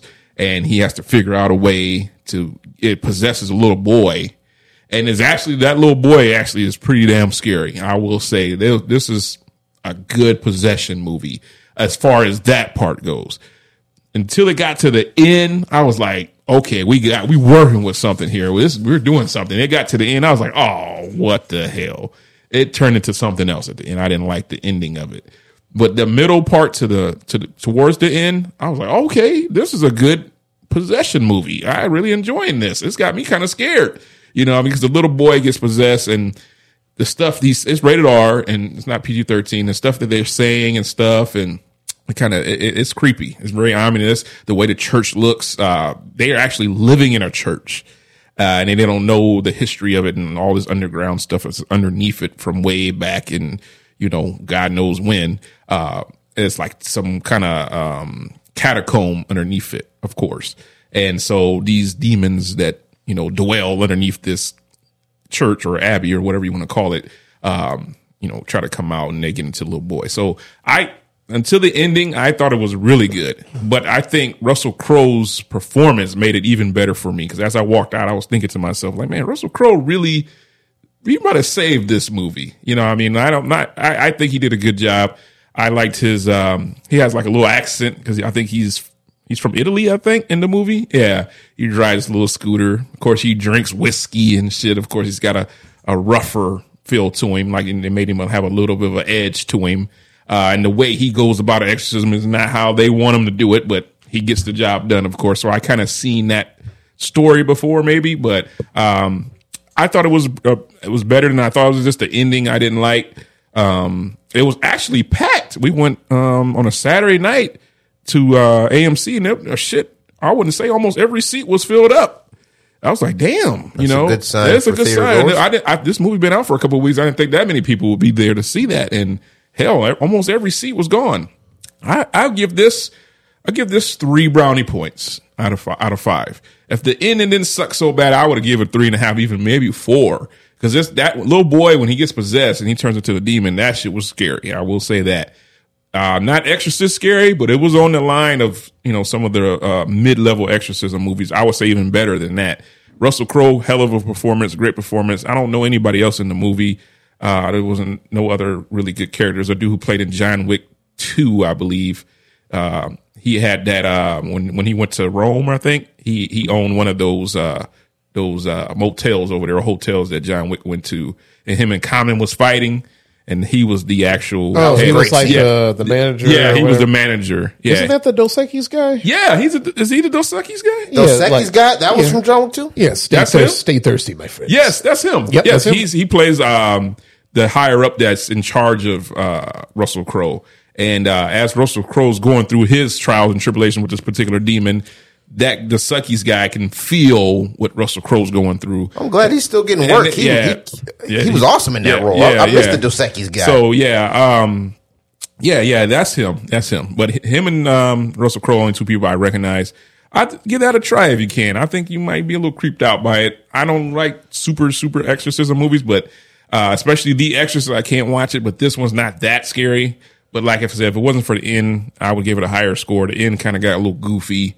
But before that, it was working for me. So I thought it was better than I thought it was going to be. So that's the only thing I saw, though. So. All right. Yeah. Now I'll go next if you don't mind, right? Yeah. Now, I went over to my many streaming services that I have paid for now. I'll probably pay a good chunk of money on that. I need to reevaluate my spending habits on that stuff. Side story. But I went over to Peacock, and apparently they just released the Woody Harrelson movie, Champions, where he plays like a former like G League basketball coach, and they send him over to do community service, and now he has to coach a team with mental disabilities, as they say, or intellectual disabilities. So he ends up coaching that team. Overall, I thought this movie was actually pretty solid. I actually liked it more than I usually like movies like this, like the old like disgruntled coach that has to coach a team and bring them back to prominence and whatever they do like that. It felt like it was something like that, but overall, I think Woody Harrelson carried this movie on a lot more than I really thought that he was going to. I thought it was going to be like one of those just middle of the road kind of movies, but actually, it shined a great light on like people with disabilities, like the Special Olympics, that kind of thing. Because I think at this point, because it's so prominent in our culture right now, that anybody can know somebody that has like a disability, like. Down syndrome, autism, that kind of thing. Like we all know somebody that's affected by that. So just to see them shine a light on that, and the actors that play in this movie, like as far as the players on the team, I thought they did a tremendous job. They were extremely funny. Woody Harrelson was very funny. Like it wasn't anything like they're trying to show pity on them or anything like that to make them like a little sad, like sob song, whatever. I thought overall it was very enlightening. It was very educational. It taught me a lot more that I initially thought I was going to learn about how I should act around people with disabilities, Down syndrome, anything like that, autism. Like it really did shine a tremendous light on that kind of subject because, it affects me personally in my life as far as like knowing somebody with that kind of disability. So it helps to normalize something like this when they put it in movies like this, as far as how it can affect like the everyday person, like even people in their family, like how they have like the daily interactions or something like that, like how they can like care for themselves and people look down on them like you can't really do this for yourself, like let me help you. Like they're a lot stronger and more powerful than you think that they are. They don't get enough credit as far as how they operate in their day-to-day lives. So overall I thought Champions was pretty good. I'll say it was probably like 3.5, maybe 3.8 out of 5. I thought it was pretty solid. Woody Harrelson did a very good job on this one. So overall I thought this was a great movie. I think you guys should all watch it. It's on Peacock, I believe. So right. Go check that one out. Ryan, what you got for us this week? What documentary did you watch this week? I did. I was going to actually mention a couple. To a certain extent, I would even say that Dateline, To Catch a Predator, and Cops, those are documentary shows, honestly. Absolutely. I used to watch Cops with my dad. My dad be doing all tutorials. Go over there. That's a good move right there. Oh, man. That's what, see, now, Sean, that's what you should do. He should have did that. Now, he made a mistake, but he got it right. And that was his show, My brother Ringtone was the Cops. That's get better. That's the best theme song ever. The best theme song. I must have watched at least 1,000 hours worth of that show, Cops. And you get the full spectrum. You get cops doing great work. You get criminals doing stupid shit. You get cops doing unreasonable violence on there. You get the full spectrum of law enforcement. Do you think it's set up? Do you think any of cops are set up? Oh, absolutely, because they're only getting the low-level drug dealers. Right, yeah. So, it's somebody... They're not getting shot at. I just saw you buy a nick of weed from somebody we've had an FBI surveillance on. Get your ass on the ground. Right. Yeah, they don't never show the big bust. Have y'all ever watched Live PD? Live PD. I think it felt like it was like a newer version of Cops. I have to say, I actually look back at Cops and Live PD and compare it to one another. Live PD is actually pretty solid. Because I think Cops went away for a little while, and then I don't know if it ever came back. But I watched that and I thought, damn man, Live PD is that it felt more real. Because sometimes on Cops it felt a little bit contrived, a little bit of man, that was a little bit too on the money right there. I don't think it would actually go down like that. But then again, what do I know? I don't know anybody in law enforcement aside from your dad, so I have no idea what. I would like to watch it with a cop. It's like, oh man, that move ain't real. Ain't no way they do something like that. Because I know a lot of cops judge other cops on how they proceed to do certain things in the field or something like that. It's like, oh, he shouldn't have done that. He's being way too hostile or he's being too nice or something like that. I like to see their point of view when I watch that stuff. And from what I've heard, Live PD is a lot better of a show, even though they had to stop it because I guess they got into some trouble on something I can't remember, but they had to stop the taping of Live PD and they had to cancel that one. But overall, I thought Live PD was a better version of Cops. They took Cops off the air after the whole George Floyd situation. Yep. And that was one of my least favorite times of interacting with human beings because they would put the blame on the people doing the protest. It's your fault. They took Cops off the air. No, we're not producers. We didn't even want them to take it off the air, and there was no protest to take Cops or Live PD off the air. The producers start shaking in their boots and thought the revenue was going to go down and thought that's what the general public wanted to see.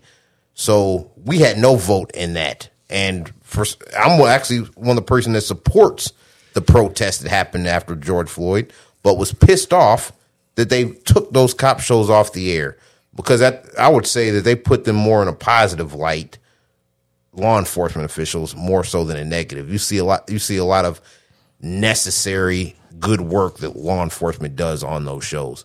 So, and they're legendary.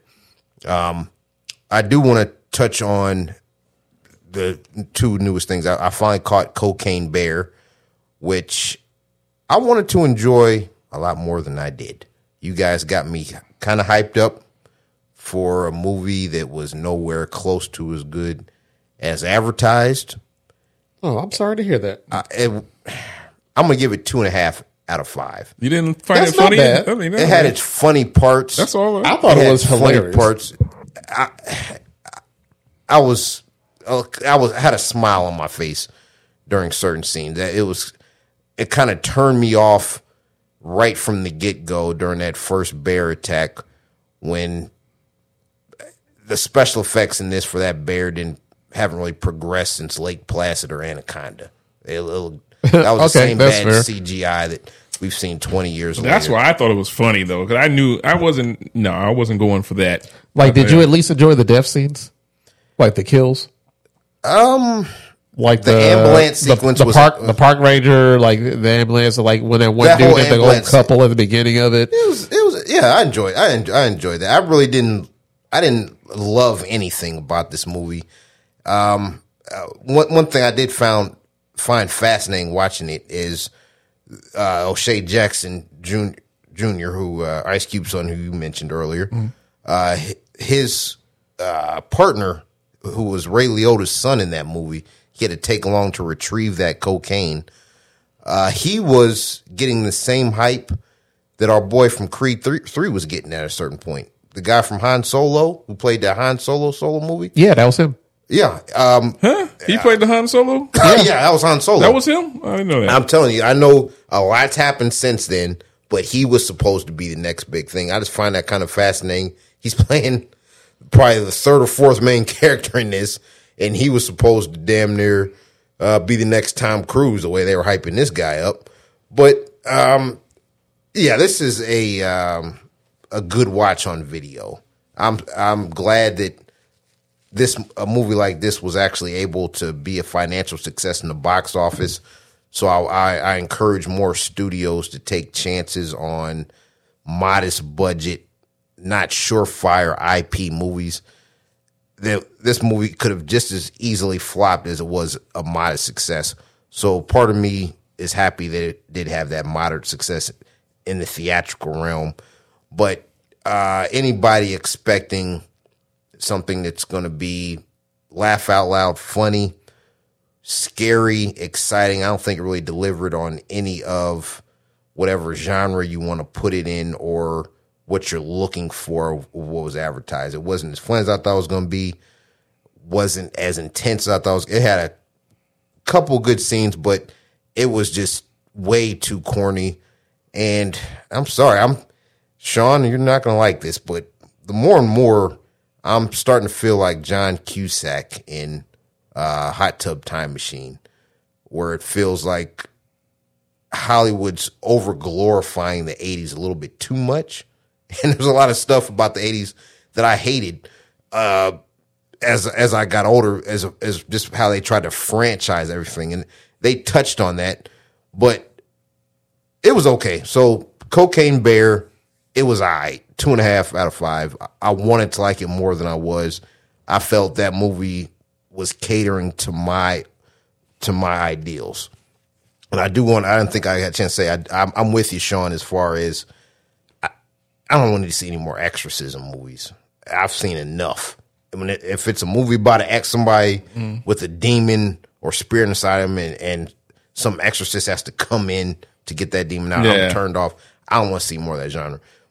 Apparently, we have 3 more of those coming. The Minds of the, which I think is a great trilogy, the recent Halloween trilogy, Michael Myers trilogy. Even the third one, really? Third one. I think you liked that more than me and Tommy did. I absolutely did. I wouldn't call it a good movie, but it was all right. It was definitely not as good as the first 2. Okay, I won't sidetrack us with that. The minds behind that, the same writer and director of those 3 movies, are making a new Exorcist trilogy as well. So the Exorcism movies are not going away. I do want to say that the Ben Affleck directed Air will it's pretty much hands down guarantee. That's going to be in my top 10 by the end of the year. Damn, that movie is good. That's good, isn't it? Yeah. Damn, that movie it's inspirational. Like, it's inspirational. Yeah, it absolutely is. Yeah, and not only just for how many people benefited from Jordan's success, but just the levels that it took to even get to the people even benefiting financially, and for that creation to be made. It's always been fascinating how big the Jordan shoe brand and clothing label became, and how it's still relevant. Even though this guy hasn't touched a professional basketball court in 20 years, his clothing line is still as popular as anything. I don't see anybody wearing Rockefeller or Sean John anymore, but yeah, when was the last time you seen Fat Farm? Exactly, right. FUBU. Yeah, Jordan's still popping. That's pretty incredible, and nothing in life is a guarantee. That was a great example of filmmaking shining a light on a lot of things a lot of people probably wouldn't know about the insides of clothing and shoe industry.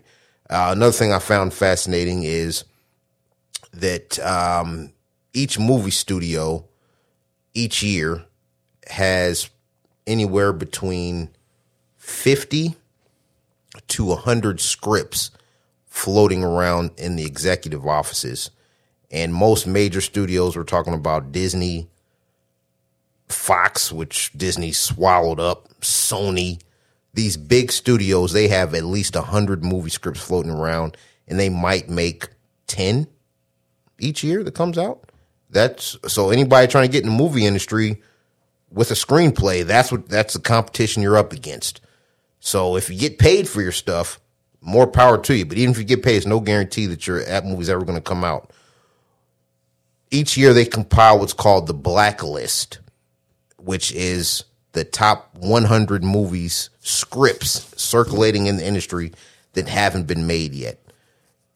Now, believe it, I'm not making this up, guys. There is a movie script about Bubbles the monkey who used to walk around with Michael Jackson. All right, man. That's like the third podcast you brought up Bubbles the monkey. Like, what's your obsession? I'm obsessed with Michael Jackson. I am. But no denying that. No denying that. If you got a chance in your life, would you have rather met Michael Jordan or Michael Jackson? Michael Jackson. I think Michael Jackson, too. Black Michael Jackson. Black Thriller Michael Jackson. Does it matter? Michael Jackson is still Michael Jackson. Not to me. I don't think Michael Jackson's the same story. I honestly believe I didn't like this music as much. Like, I didn't like After Bad. I didn't like it as much. I mean, I liked it, but it wasn't like the Billie Jeans and the Beat It's and the Thrillers. Of course not. Okay, that's fair. Yeah. So. That wasn't even the real Michael Jackson after that. When Bad, that black and white video turned to color and Michael Jackson was white, that's not the same guy sitting in the movie theater during the Thriller video. Look how black that guy is, then look at the Bad video. I don't think that's a coincidence. I don't think it's all on him. Michael Jackson was a business, $1 billion entity in a human being. And what most people consider who has the darkest side of the entertainment industry. Movie industry's got a dark side. The corporate world has a dark side. I've heard that music industry is as dark as it gets. And that's the living embodiment of that, especially how they treat black artists. So to see a black artist become the most popular person probably since Jesus Christ walked the earth, and to see his skin color change, I don't think it's a coincidence. We can't get sidetracked. We're not. But 1,000 years from now, Jesus will be white and Michael Jackson will be white. So I'm going to say. But there's a movie about Bubbles the monkey, which hopefully we'll never see, and I don't ever want to see. That topped the Blacklist. The movie Air was on that blacklist for a couple years. Ben Affleck's the reason we got the chance to see it. Ben Affleck directing a movie at this point, even before Air, is an event. I'm still hurt we never got to see Ben Affleck direct his own Batman movie. I didn't like his psycho nightmare having Batman that was portrayed in Batman vs. Superman. That's not the world's greatest detective. But God dog, him directing his own Batman movie, and with some of these recent trailers for The Flash that are on TV now, even that little 5-second clip of Ben Affleck as Bruce Wayne, like, oh yeah, he looks like fucking Batman. That's a Bruce Wayne I can get behind. I really feel there was a masterpiece Batman movie if he would have got a chance to direct. I'm mad that never came to fruition. That is a sad thing. Because I was looking forward to when I so heard that rumor. Oh, I couldn't Ben wait. Affleck, he was about as hot as fish grease on a Saturday morning. Man, like, there ain't no way in hell he's gonna mess up a Batman movie. He was gonna knock that out the park. It's a damn shame what happened. I've never seen a franchise destroyed as bad as what I saw with Batman vs Superman. I got my strong opinions about The Last Jedi, but the way I feel walking out of Batman vs Superman is a feeling I never hope to have walking out of a theater ever again in life. So, Air, a must watch. Ben Affleck, please get behind the camera more often. Please, you rock. He was funny you too. Freaking rock. Yeah, he was great. I know y'all really been selling this Air movie, and I did want to go watch it with my wife, but she had no interest in watching the movie. What she thought I said it was like, oh, it's a Michael Jordan movie. It's like, what? I don't want to watch no Michael Jordan movie. It's actually entertaining though because it's funny great. And they'll be on Amazon Prime before the end of May. Actually. Yeah, Jason Bateman and Matt Damon, funny characters. You know what I mean? And it's just good. Everybody did a good job. Chris Tucker did a good job. You see the inner workings of Nike before they were the global phenomenon they are, and everybody's got their own opinion on how to get on the same level Adidas is. It's awesome. It's really there's a part great. I won't say what happened, but Matt Damon is telling Viola Davis what's about to happen, and that leading into that part of that movie was great. Was great. Yeah, that was great. That was Viola Davis too. Like, I mean, you can't get. Oh man, yeah, she can do no wrong. She can't do no wrong, man. She can't do no wrong. She's great. Yeah, so, but if it wasn't for Ben Affleck, that movie probably that would still be a script sitting on some fat cat executive's pile of 100 scripts. Ben Affleck and Matt Damon, they even had a show that used to come on, I believe HBO, it's called Project Greenlight. Where they I remember that. I love that show. Yeah, just because they started off as independent filmmakers themselves. They worked the Hollywood system, and they both end up having success as actors more so than behind the camera. But yeah, they were entrenched. They knew they wanted to be a part of the movie industry, whether behind the camera or in front. It just so happened that them having so much success after writing that Good Will Hunting script, they got more success in front of the camera than behind. But Ben Affleck, yeah, direct more movies, sir. I will sign up for it. Yeah, I was singing Like Mike all the way home. Like Mike, if I could be like, I was singing that all the way home. Yeah. 90s were great. Yeah, that was a great commercial. Oh yeah.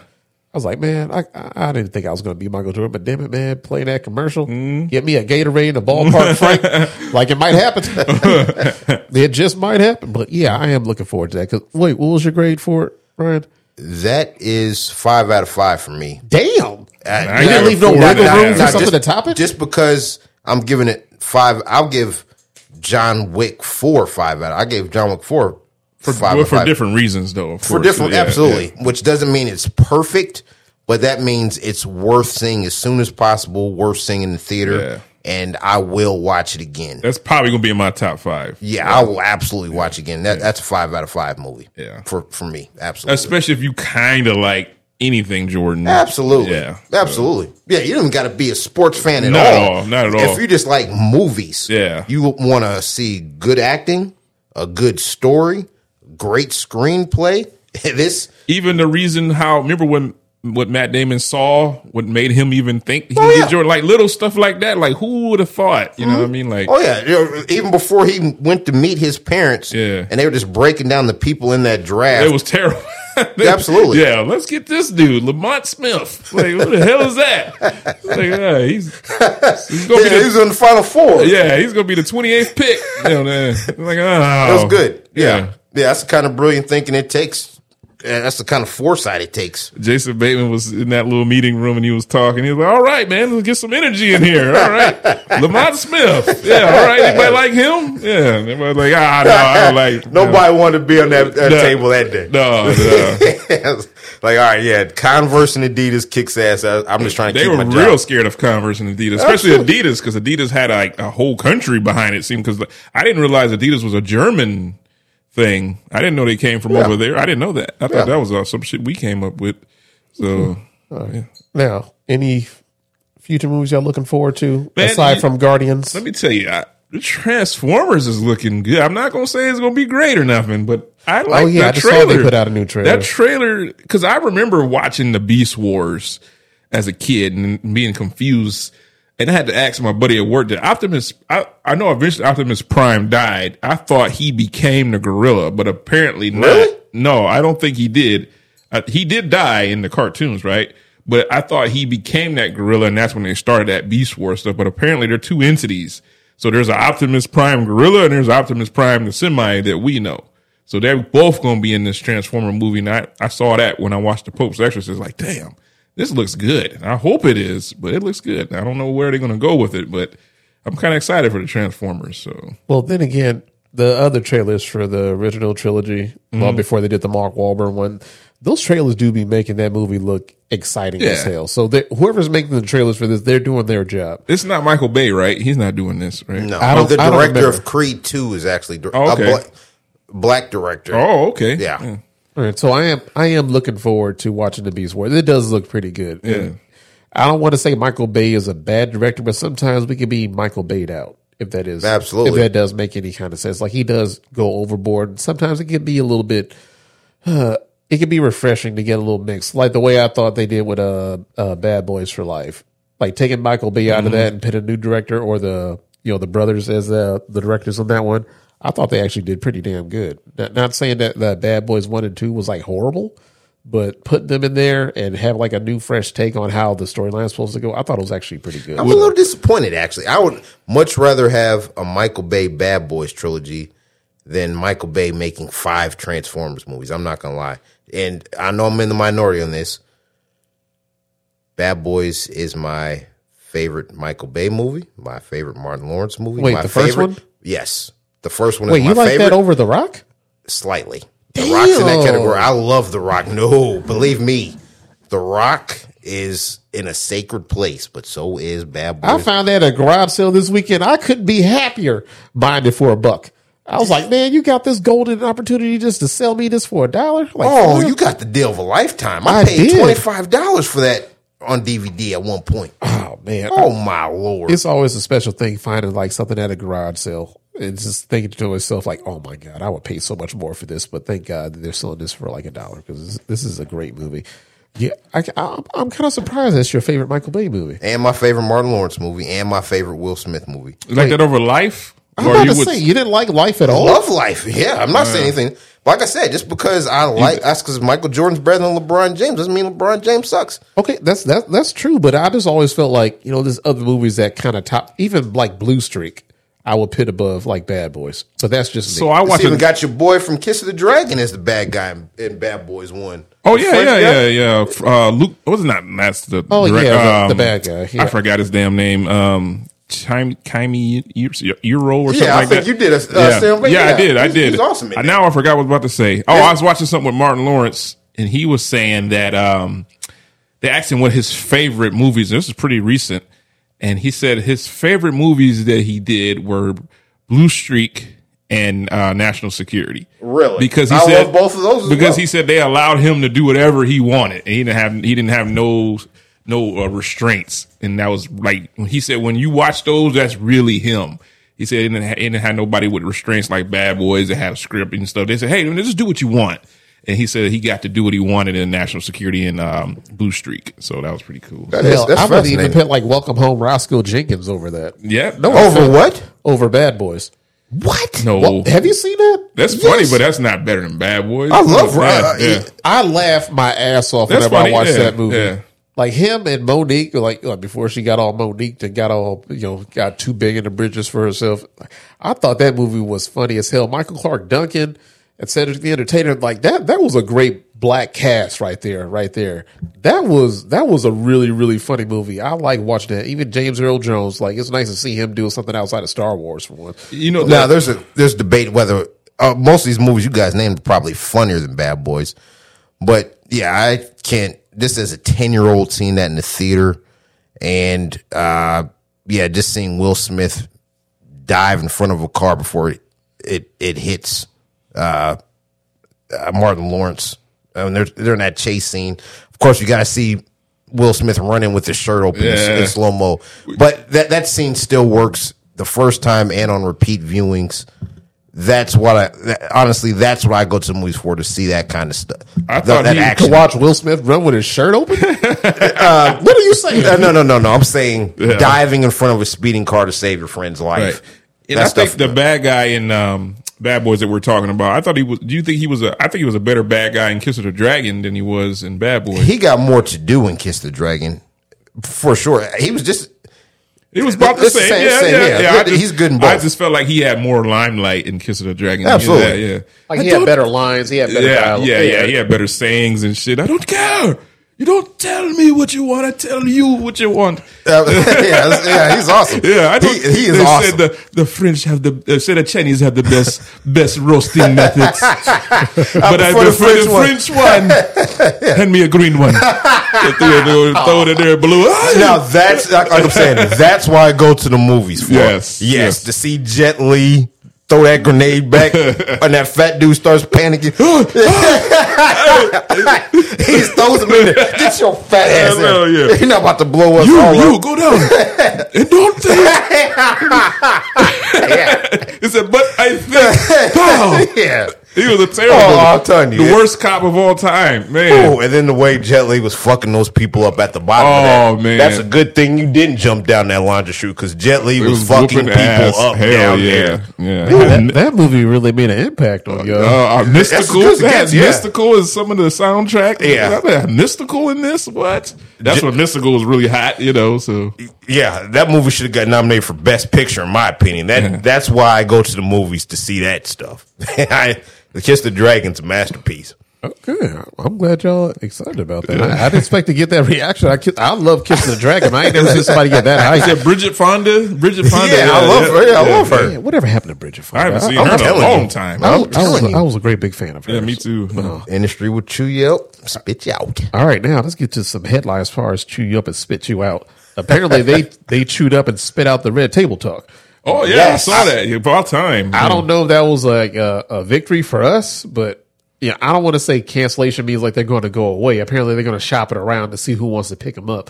Hopefully, nobody wants to pick it up, because this Red Table needs to be burned to the ground. Like, I feel like there's nothing good has come from this Red Table Talk show at all. Like, I'm sure they have like a nice little therapy session, like 3 generations of Pinkets, like sitting at the table talking about life and sex and whatever else they've been talking about lately, but I haven't really been paying attention. But I feel like whatever this Table Talk show has been famous for, it hasn't been worth it as far as like, uplifting the brand of the Smiths per se. I feel like this show, as much shit as Nick Cannon gets like for his opinions and like his lifestyle, whatever, like when he said that table was toxic, I was like, he is 1000% right.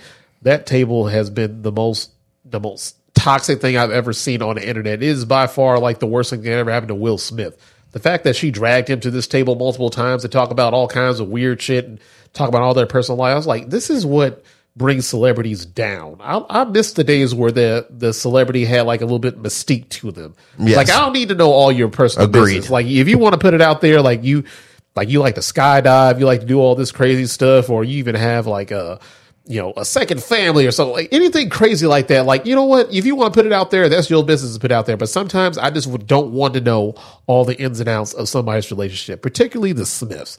And the more and more Jada keeps talking about this stuff, and Will keeps going to this table, having this therapy session and crying on the internet, making a brand new Jordan meme out of himself, I like, this table has to go.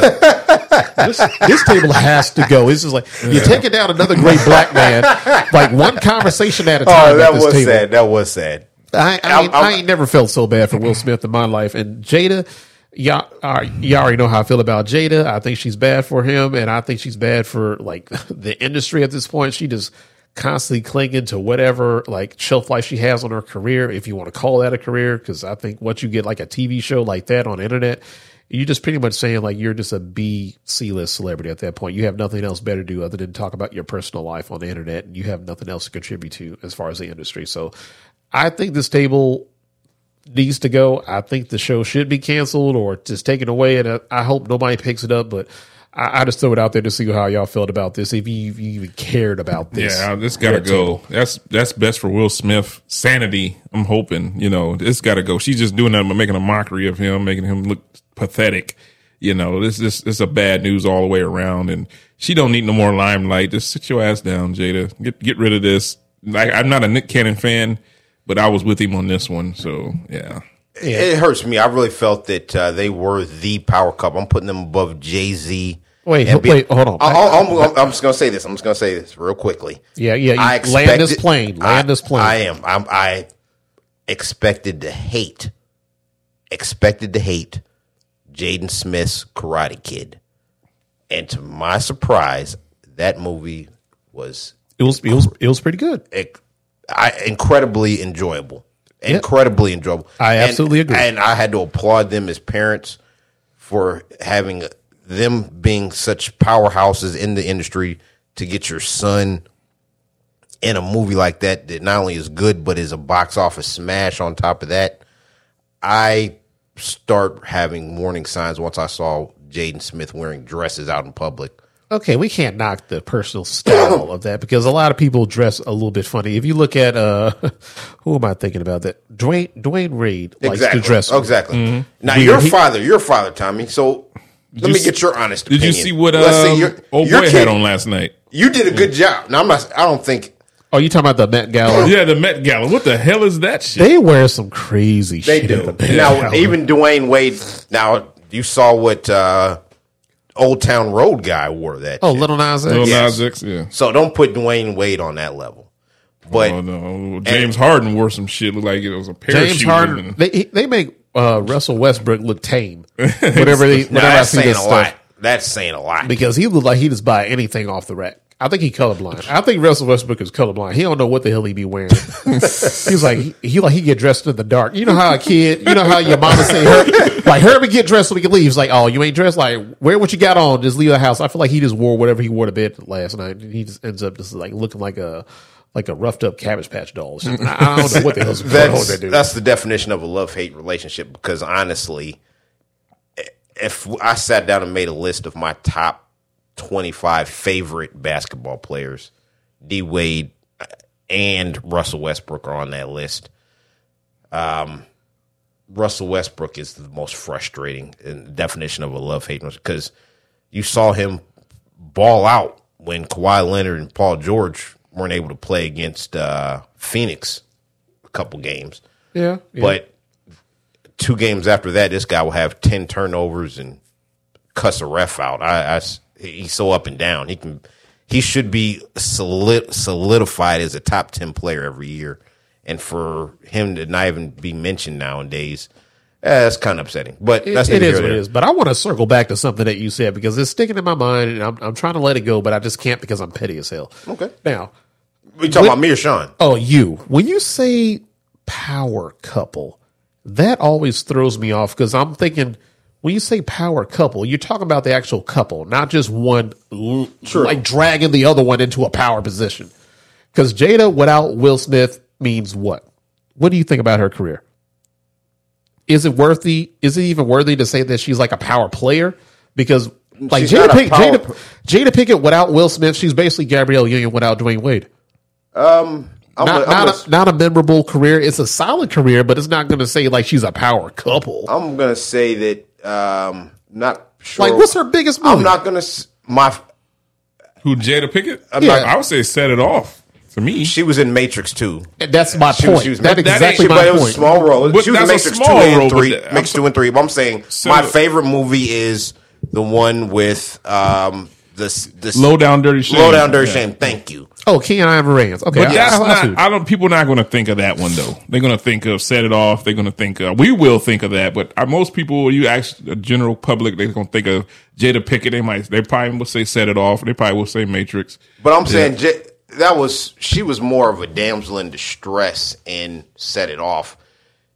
But she was the main focus, though, wasn't she? Though she was one. She was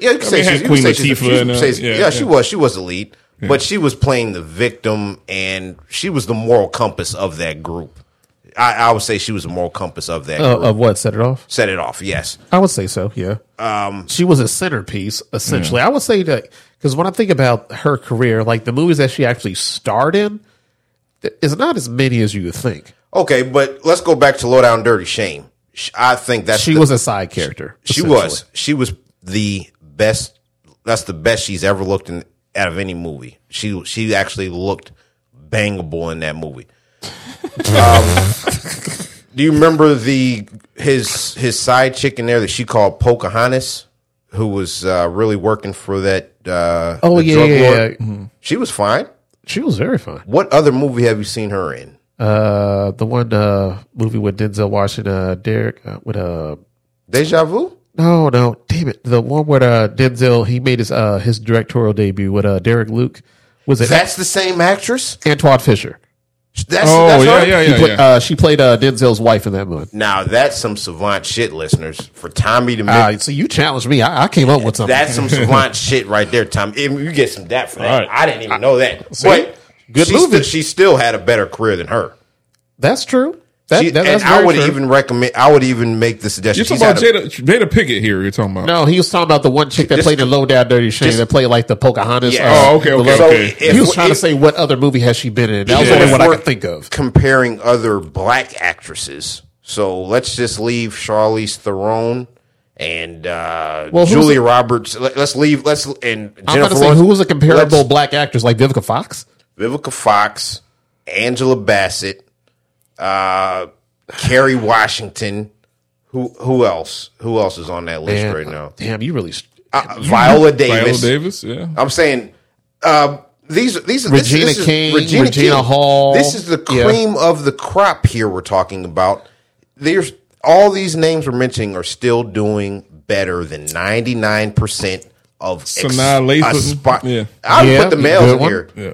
And what's the girl, the light skinned girl? Everybody likes. I like her. Well, you talking about Laura London? No, not Laura London. She played. What's the light skinned girl played in a movie with? Damn, I can't think of her name. She used to date the singer. One that looks like Justin Timberlake. Yeah, she used to date him. From Mission Impossible 4. No. What's that? Yeah, she was in Mission Impossible 4. She talking about Paula Patton? Paula Patton. Yeah. She was in Mission Impossible. I don't remember the that. best Mission Impossible. Was it Ghost Protocol? Yeah. My favorite. Yeah. She used to be married to Robin Thicke. Robin Thicke. Yes. I like Paula Patton, but I don't think she's on those actress lines. If you're talking about career-wise, Jada Pinkett is blowing her acting. Now I feel like she had better opportunities in her career than I think Jada has. Like, she starred in more movies than I can remember. Jada, I don't remember her starring in too many movies. I remember Jason's Lyric. I remember, was it Demon's Night? Yeah. I remember Set It Off. And what else she saw in that terrible-ass movie that she made with Tommy Davidson, Woo? That terrible-ass movie. I enjoyed Girls Trip. And I don't want to say she wasn't even a star of that movie. She didn't get top billing, but she was Tiffany Haddish was pretty high. And you know what? Tiffany Haddish, I think she's in some trouble. Again? She just got out of trouble. Well, I don't know if she's ever bounced back from that little Aries Spears thing she did. I think she might have gotten some serious trouble off of that. So I thought she was touring again with what's that one white comedian that always takes his shirt off? Oh, yeah. They supposed to be coming to Parkview Field sometime this summer. Yeah, the mechanic. Yeah. And thinking about it, you guys have finally made me dislike Jada Pinkett just because. What do you mean finally? Because I didn't have. Where the hell were you? I didn't have that same vitriol that you guys had towards this whole situation. I really feel that you guys should have held Will Smith more accountable for his actions. Maybe you are blacker than this. It shouldn't. It should. You got to have Will Smith. Like I said, I'm sorry you didn't see the comedy because to me, Will Smith smacking Chris Rock, changing his suit and sitting down was way more funny than the Chris Rock joke. To me, I thought that was. That's just my. It wasn't funny. It was hilarious. But to me, if Will Smith is married to Megamind and she's controlling him, I'm sitting there thinking like, man, there's no way in hell you got happiness in your house if you got this woman like controlling you like this. And that's what I was also I was getting at. I don't. That was my only problem with the whole situation. That I felt like she was like being very manipulative. And she was putting their business out in public because when I say power couple, they had the to me the definition of a Hollywood marriage, which usually never works. It seemed like everything was going great up until that red table talk and her putting their business out in the blue. I'm sure they both made their mistakes behind the scenes, but it was never public until Jada made it public. And Will Smith, and that's what I'm saying, and his image is everything. He's worked so hard to keep that clear-cut image. And unfortunately, she did bring out that negative side that we all have inside of us, except it's not always for millions of eyes to see. So you hammering that red table home, it finally hit me that's why I consider that a power couple. No, of course she's not a billionaire the way Beyonce is.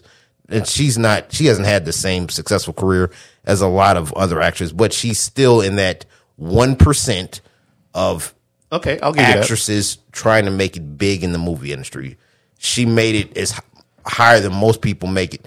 Most people will just be in some iPhone movie shot here in Fort Wayne, Indiana. No, she just always comes off as a very entitled person. Like she should be bigger than what she is. I don't know. She acts like she. She's in a dark rock band. She's been she's the only black member. You think she wants to be in a dark rock band, or she'd rather be in a damn movie, a blockbuster? She wants to be in but I didn't.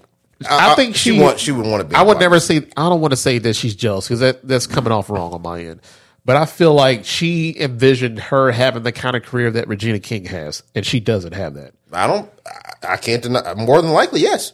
I think that's got to be the way it is for I think Regina King is in a position that Jada felt like she should have been in, but for whatever reason, either she wants to blame Will for being a bigger star and she had to take a back seat to raise the kids, or she just realized that she's not that great of an actress as she thinks she is. I hear you. And to a certain extent, I think Scottie Pippen feels the same way about Michael Jordan.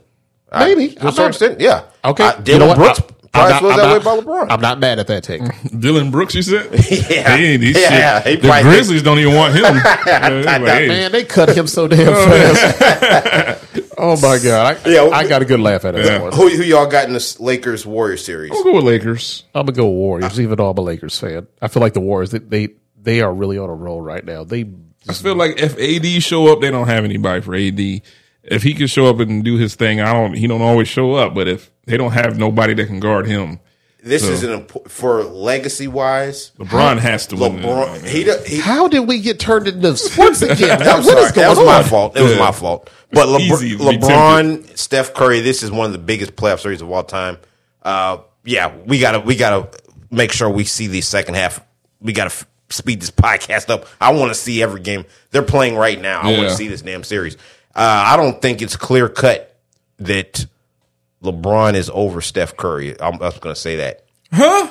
LeBron is all right. Now you're getting out of control. I'm saying we can say that for a pod another time, but I think right now the track that you're laying down right now, Ryan, I love where you're going with it. It's not clear cut. Yeah, it's not. I like where you're going with that. I'll even say LeBron can probably still pass Jordan, but right now, I don't know about that. He can come neck and neck. I don't think he will, but I'm not going to rule it out because I'm more mature. I was on your camp saying there's no way in hell LeBron's going to surpass Jordan. He's up there, but he's changed the game as far as them shooting threes when they run down the court. But man, LeBron is. Steph Curry just put up 50 the other night, Sean. Yeah, but man, Steph Curry he had to. I mean, in a game 7. Yeah, but that's fair.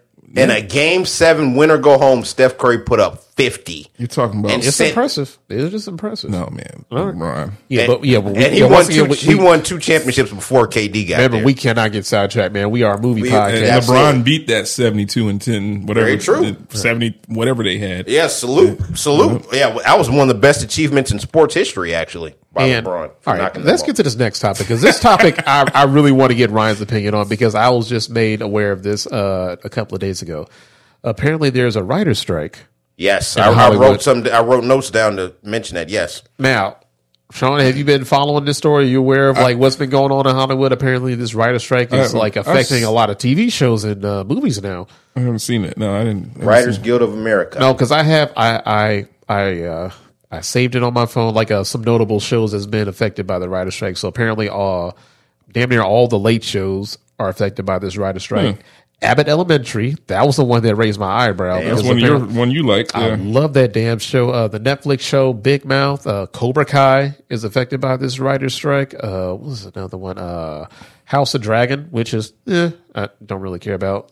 Have you given that show a chance yet? I have not. Hell no. Was that the House of Dragon? Which one is that? That's Game of Thrones. Yeah, I believe a prequel to Game of Thrones. Yeah, is there? I did watch. I just didn't care. I did watch the Lord of the Rings newest thing. I mean, the one that they came out Rings with. Of Power. Rings of Power. I didn't like that at all. And that is the most expensive TV show of all time. Oh yeah, well, and it must have been on the writer's strike for that too. All right. So Ryan, I'll let you take lead on this. What are your thoughts on this writer strike? You think it's warranted, or you think they're just getting greedy? Warranted. And this is a yin and yang kind of thing. So on the good side of things, we have millions of streaming options. Yes, we do. If we decided to say, hey, let's skip adult life, I'm just going to stream and watch TV and movies until I am buried in my grave, we would never be able to watch all the content that we have available for us. And that's just the new content that's coming out.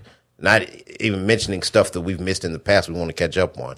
No human being has enough time to watch everything, even if that's all they did for a living. There's not enough time in each day and in a human life. Wait, are you saying that's a good thing or a bad thing? That's a good thing. Okay. That's a good thing. An overabundance of content is always a good thing in the entertainment industry. I've always kind of been middle of the road like that because I think it's a great thing because, for one, actors, writers, directors, they get plenty of opportunity to showcase their talent on Another positive. But the problem is that usually with an abundance like that, a lot of good stuff can get buried underneath a bunch of trash. True. Well, because I think Netflix does that to himself, not even to other streaming services. I believe that. Netflix buries so much good shit with so much trash that they put out. I wish they would be more careful on the quality of their work as opposed to just the quantity that they put out. They put out so much stuff, I lose track of the new stuff that comes out. Yeah. They literally bury their good shit underneath new shit.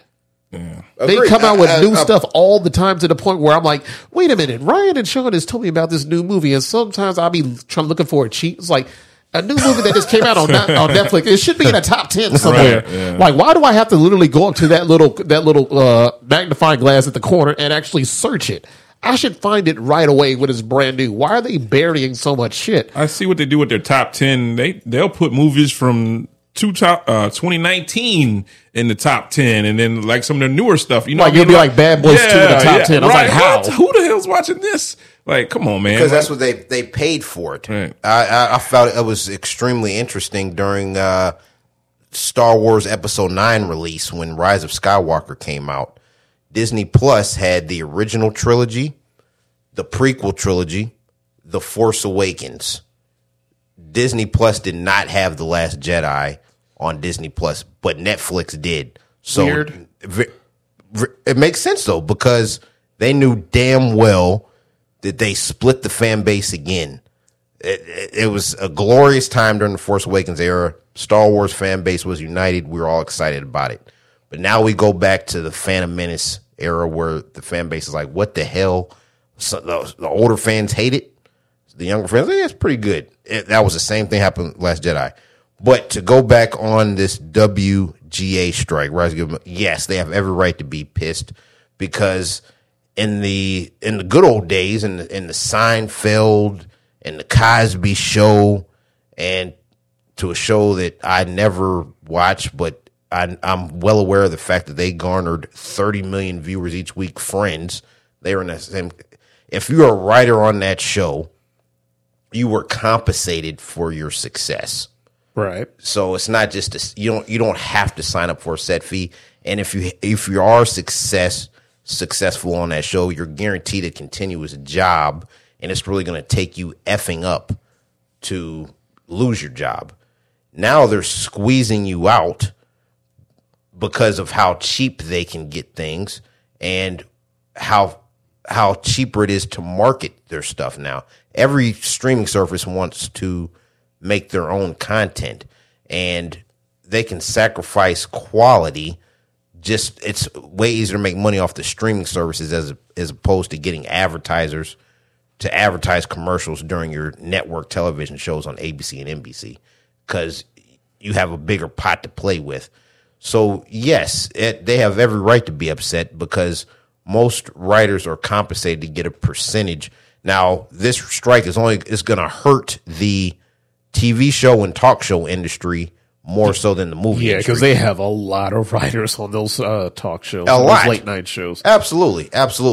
Most movies released in the theaters have 5 or less writers that were behind that. I highlighted Christopher Nolan for Stand Ovation. Usually it's either him or him and his brother who write the script. Quentin Tarantino writes his own movies and directs his own movies. Most movies have under 5 writers, unless it's a comedy. If you ever want to laugh, watch the credits for Scary Movie 2, which I feel is a huge step back. A lot of people like it. I like the guy with the little small hand. I like it. I do too. The black actress we forgot to mention. We were talking about Jada Pinkett Smith. She was also in Girls Regina Trip. Hall. Yes. Yeah, you said Tommy said it. Regina Hall and Regina King. Yeah, I love them both. Love them both. Yeah. Scary Movie 2 has 10 writers on it. While the Wayans brothers were responsible for Scream 1 or Scary Movie 1, the sequel, which went even farther over top. Watch when you see the writing credits. Most movies have under 5 writers. Most TV shows usually have over 10, usually in the 10 to 20 range. Far less interchangeable. And if you get a writing credit on a movie, you normally get a bonus. Your script gets made into a movie, you get $100,000 bonus. This movie makes over $100 million at the domestic box office. We'll give you $500,000. You don't get that if you're working as a writer on TV shows or network TV. It doesn't matter how many streams you get that set fee, and they want compensation. And they have every right to strike. So if you think you can make just as good a product without our contribution, and you're not going to give us a bonus for the success, then yeah, good for you. This is the first writer strike that's happened, I believe, since 2007 or 8, and this we'll probably get another one in another 10 years. Yeah, I was going to say, I felt like it was like at least 10 years ago where that was the last writer strike, and I felt like, damn, I felt that because I think a lot of shows got like postponed for a while, and I was like, damn, this really is affecting my life more than I thought it would. They need to hurry up and get the hell off this strike. Yeah, it definitely affects TV shows and talk shows more so than the movie industry. And I remember seeing like the quality of the shows and some movies like dip during that period. I was like, damn, I could definitely tell they had some backup writers on this show because this show sucks. Dip? I remember seeing like you're saying you saw the quality dip. I saw the quality dip when I felt like they went on the writer strike, and you know how it is, like The Replacements, the movie The Replacements, like you couldn't get the stars on the field, so they end up getting like a bunch of backups. I feel like I saw on a few shows, I could tell like where the writer strike actually hit, especially when my wife was watching Grey's Anatomy. She said like, damn, this last few episodes hasn't been that good. I was like, I wonder if they got like new writers on this show because they're on the writer's strike. And I don't think she even knew about that. But when I told her about that, we started to notice like the quality of like the shows like really go like sour on a lot of stuff. And I was like, damn, man, like we need to compensate the writers more because I'm starting to notice like when they have like a different set of writers on a show or when they change writers and like a set of writers move on to bigger and better things, I can definitely tell like something changed in the writing room. Like something isn't being written well enough to stay on the same quality. Kind of like what they did with The Walking Dead. Oh, big time. Your boy from The Green Mile and Shawshank Redemption, he did the first season. Frank Darabont. And it shows. It absolutely. I believe it. And it's not new in Hollywood in the entertainment industry. The writers have always been at the very bottom of the totem pole. And one successful writer said that most producers' girlfriends or wives have a better chance of getting a writing credit than the actual writer will. That's the way the industry works. And that sucks. It absolutely is. It's bad. Yeah, they need more praise because it is kind of sad. It absolutely is. Absolutely is. Yeah, because if you love a show like The Walking Dead and you see the quality of it dip the way that it did, you understand how essential, how imperative it is to have great writers on the show, and not just have great writers just for like a season or two. Like consistently have those writers on there because it's kind of like having a superstar on your team. You want to keep them on your team as long as you possibly can. If Larry David left Seinfeld, oh my God, it would be bad. And I love Larry because I already told y'all I prefer Curb Your Enthusiasm over Seinfeld. I think him that way. I think that is a far better like showing of his talent. I'm sorry, he doesn't have the restraints of network TV. When I watch Curb, I'm like, that's the Larry David that I love. Seinfeld is cool, but Curb Your Enthusiasm, Larry David is, oh my God, he is so untouchable. The definition of he is a comedy keeping god. it 100. comedy god in my eyes. I'm like, man, we keeps it 100. We have to protect this man at all sure. times. He cannot be ever, restrained in any kind of way. I feel when you let him loose and let him cook, like when the chef is coming out the kitchen with that hot plate of comedy, like, ooh, man, it's like a Thanksgiving feast for all of us. I love it. On that. I love Larry David. He is so damn funny. So brilliant mind. Yeah, brilliant minds need to have they need to be compensated, and they have to have no restraints. You hired them for a reason, so let them do what you hired them to do. It's only when they step in, when they become too popular, they think like, oh man, we can get other writers to do this for less, and then you see what happens to your show. No. And I think all three of us are huge fans of The Departed. Yeah. Leonardo DiCaprio, Matt Damon, Jack Nicholson. Absolutely. I still think that's one of the best screenplays ever written. That screenplay is, especially when it came out, this is how modern it was. All of them using modern cell phone technology, which even starts to look dated now, 10 years later. But good Lord, that screenplay on there is absolutely brilliant. You can tell the actors were excited to be a part of that. How often do you actually read screenplays? Often, I would say maybe one screenplay a month. Because you're the only person that I've met in my life that has actually read a screenplay, and I am a bit intrigued to actually read one myself. Because there are a few screenplays that I want to read. Me personally, I would love to read the one for The Whale, the Brendan Fraser movie that just came out. I gotta see that. That movie's incredible. You really need to watch it. Like, he absolutely deserved that Oscar. And I want to read that one, and I want to read the one for Everything Everywhere All at Once. Like, those two screenplays in particular, I want to read. And I don't like reading at all. I don't like reading McDonald's menu at this point. I'm like, man, I know what I want. Number 7, man. Please. Yeah. But I would love to read a screenplay just to see how it feels when it actually jumps off the page when I'm actually reading it. It's an experience because you can see the filmmaking process and you'll see what's actually left out, and you'll see how necessary it is to be a good director. You have to be a good director to even adapt a screenplay. Like, even I've read the Pulp Fiction screenplay before, and the movie Tarantino made off his own screenplay is way better than what that script was. Because in the screenplay for Pulp Fiction, that scene where he eats the guy's cheeseburger and he does his speech, and I will strike down upon thee with great vengeance. It's written that Jules and Vince Vega, they shoot the guy and the chair flies back to the back of the room, which would have been very over the top. And how it was edited, just cutting to them shooting the guy and just showing them shooting guns, it turns out way more better in the movie. And there's 1,000 instances. That was just the one that popped in my head. But yeah, if you're interested in the filmmaking process, it is very interesting to me to see how script translates to screen. I would have, and I'll ask this question to both of you. What do you think is more important to the success of a movie, a good writer or a good director?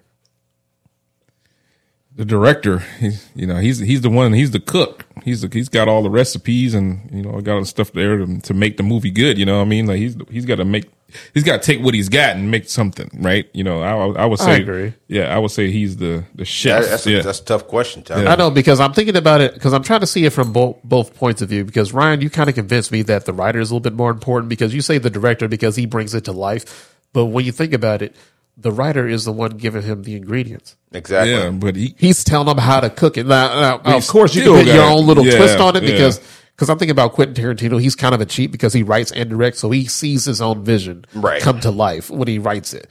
But when I'm thinking like somebody like Jordan Peele, somebody like him, he's another one that kind of has a cheat because he can write and he can direct his own stuff and put his own vision the way that it is. But can you ever think of an occasion where maybe a writer got his work uplifted by a great director?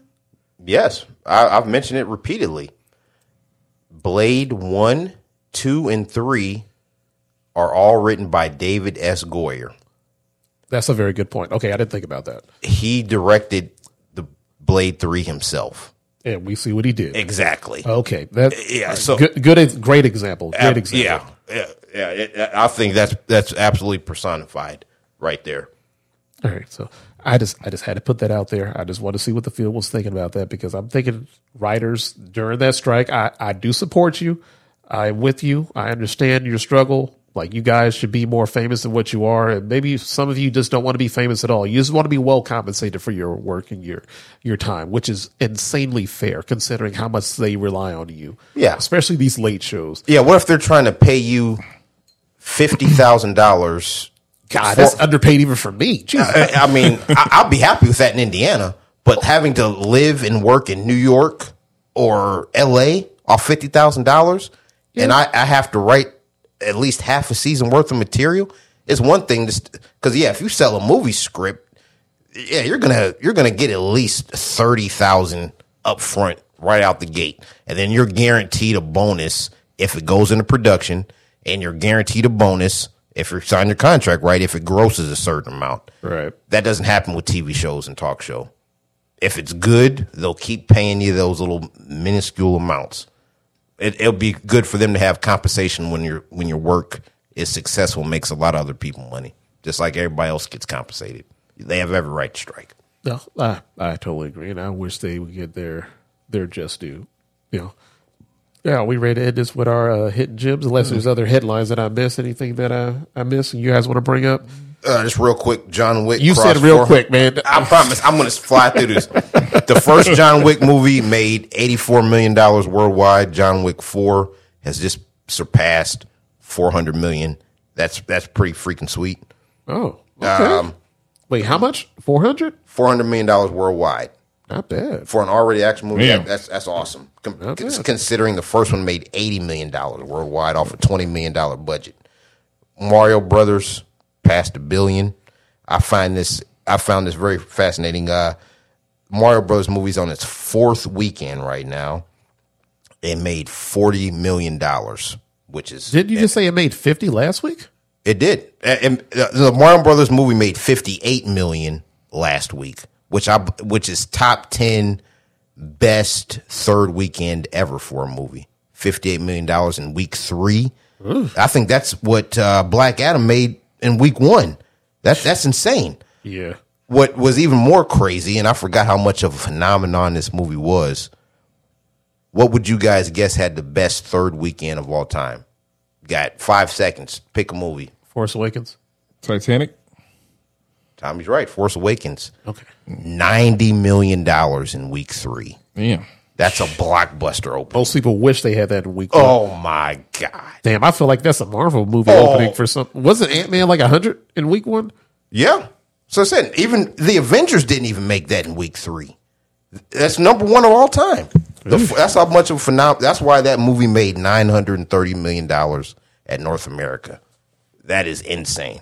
Let me see here. You touched on congratulations to Keanu Reeves. That's nothing to scoff at, man. The old Hollywood stars are doing their thing the past couple of years. Tom Cruise, Keanu Reeves, man, they putting a lot of you young boys to shame. Y'all need to step y'all game up. I'm telling you.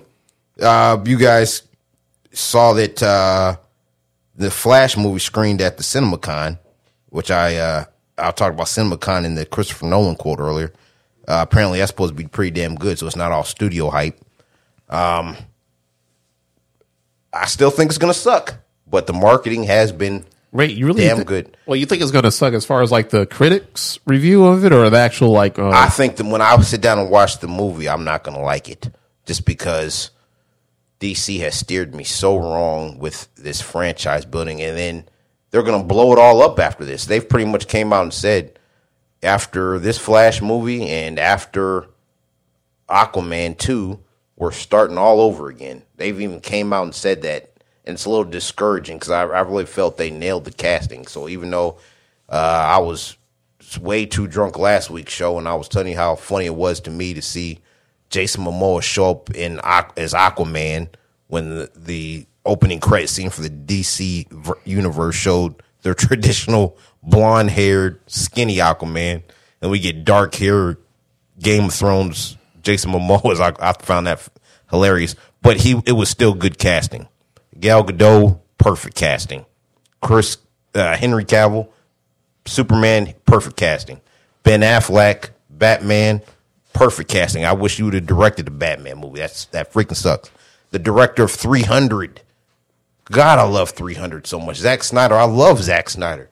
Why the hell wasn't Batman vs. Superman the best movie ever made? It kind of sucks This Flash movie should be one of the best movies ever made. So I don't think these throwbacks and putting the Ben Affleck and bringing back the Tim Burton Batman, I don't think that's really going to help. But I'm rooting for it. But apparently the people who saw it at CinemaCon liked it. So there's hope. We'll see. All right. We'll see. If you believe there's hope, then I believe there's hope. That's what I'm talking about. All right. Hidden gems. Now, who got their hidden gems ready? Can I go first? Absolutely. Let me go first. You guys deserve to close this out with my rambling these past 2 weeks. Real quickly, it's Guardians of the Galaxy 3 week. And I'm going to keep that theme. I did a shout out to Futurama. I want to give a shout out to Hidden Gem Zoe Saldana movie. Came out in, I believe, 2011 by the name of Colombiana. And you just heard me and Sean drooling over Kiss of the Dragon, and you heard my love for the original Bad Boys. I have a fondness for the modestly budget action movies. I don't need all the CGI special effects. Just give me a badass lead actor or actress and some good action scenes.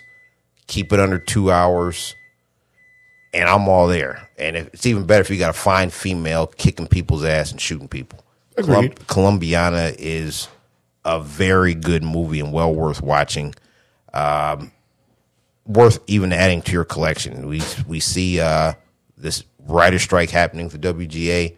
You're benefiting the filmmakers behind the movie if you actually buy physical media and add that to your DVD or Blu-ray collection. You see Colombiana stars Zoe Saldana as a daughter who sees her parents killed by a cartel, and she vows revenge and starts taking that revenge out as an adult.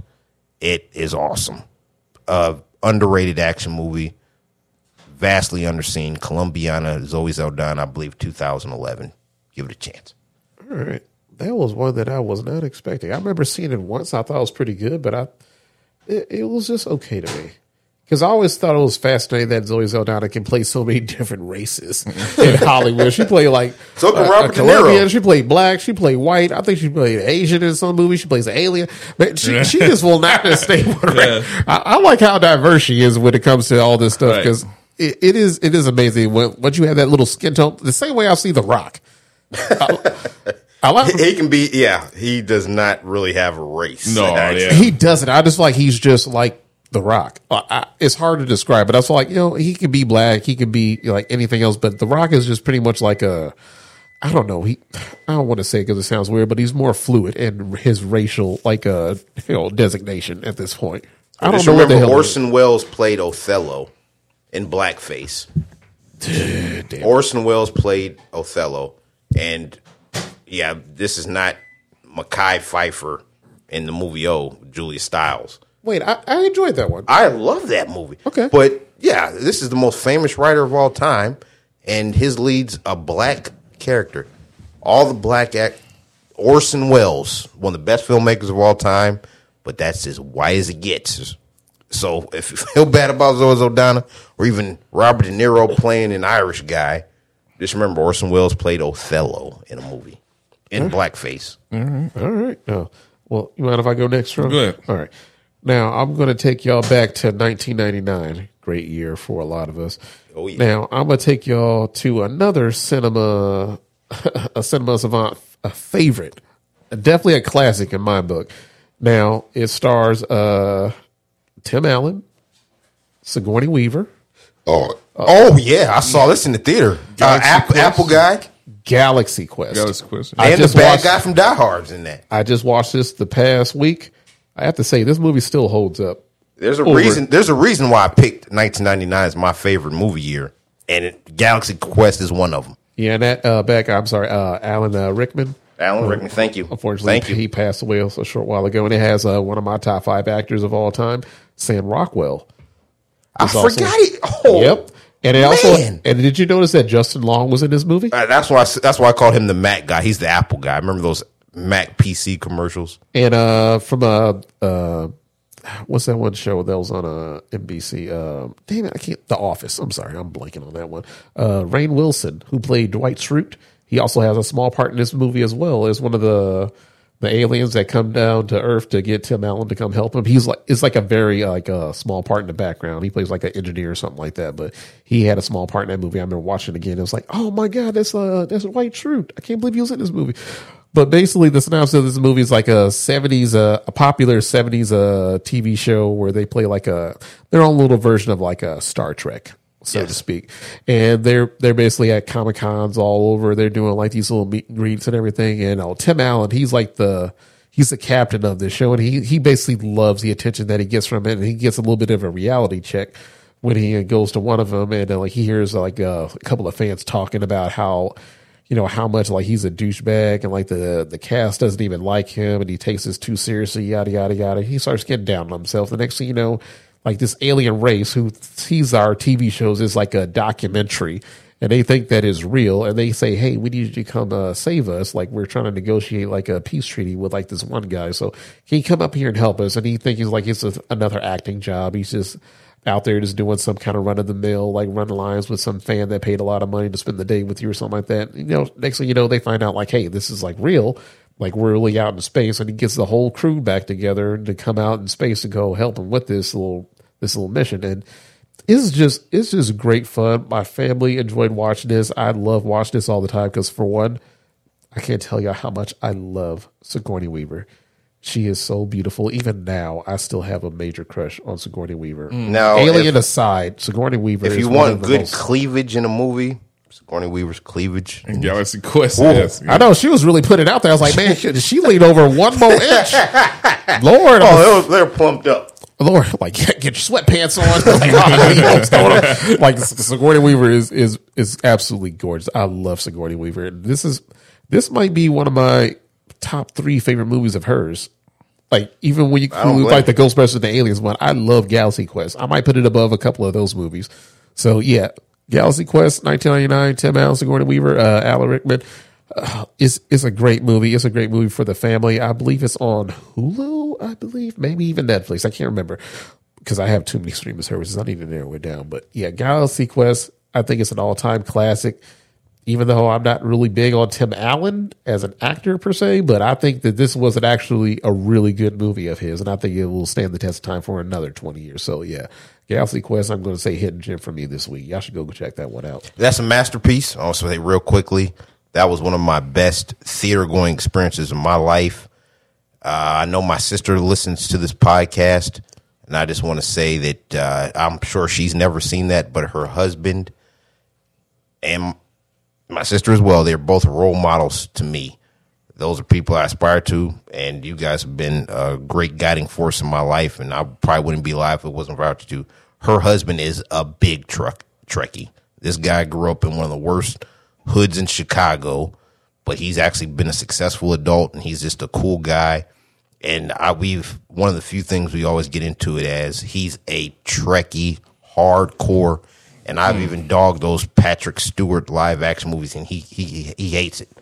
But seeing that movie with him was one of the best theater going experiences of my life. And Tim Allen talking to Justin Long towards the end of that, and Justin Long saying, "I know you think I'm a nerd. I know all this stuff is fake and all that." And Tim Allen telling him, "No, it's all real." It's like, I knew it. I knew you were right. It was. Oh, that theater lost it. That was a great experience. I had the best movie going partner that night, and that audience loved it. 99 is one of the best movie years of all time. Galaxy Quest is one of the reasons. And if it wasn't for The Matrix and Star Wars Episode 1, it would get even more appreciation than it would. Because it just came out the same. Galaxy Quest is a masterpiece. Absolutely. Good pick, Tom. Good pick. All right, Sean, take us out. I got one from 2007. We talk about it sometimes, and it's one of your favorite actors, Tommy, Shia LaBeouf, Disturbia. I saw that on Amazon. I forgot about that Disturbia, yeah, man. I'm going to go with this one for the night. A troubled high school student becomes convinced he is living next door to a wanted serial killer. Struggling to come with those terms, and with the death of his father, the teen lands himself in hot water after a fight with a teacher and puts him on house arrest. I really like Disturbia. This is when Shia LaBeouf was coming out of the Transformers. He was really hot at this point. He was smoking super hot at this point. He was one of the big egg Yes, I like this one. It was a sad beginning. Him and his dad's fishing, and his dad they're coming back. They get in a car accident. The dad doesn't make it, so he's kind of like a little, a lot of anger on the inside, trying to deal with that. That's pretty tragic, and punches a teacher. If a teacher, says something smart to him, he punches him and gets put on house arrest. So he's on house arrest for the whole summer.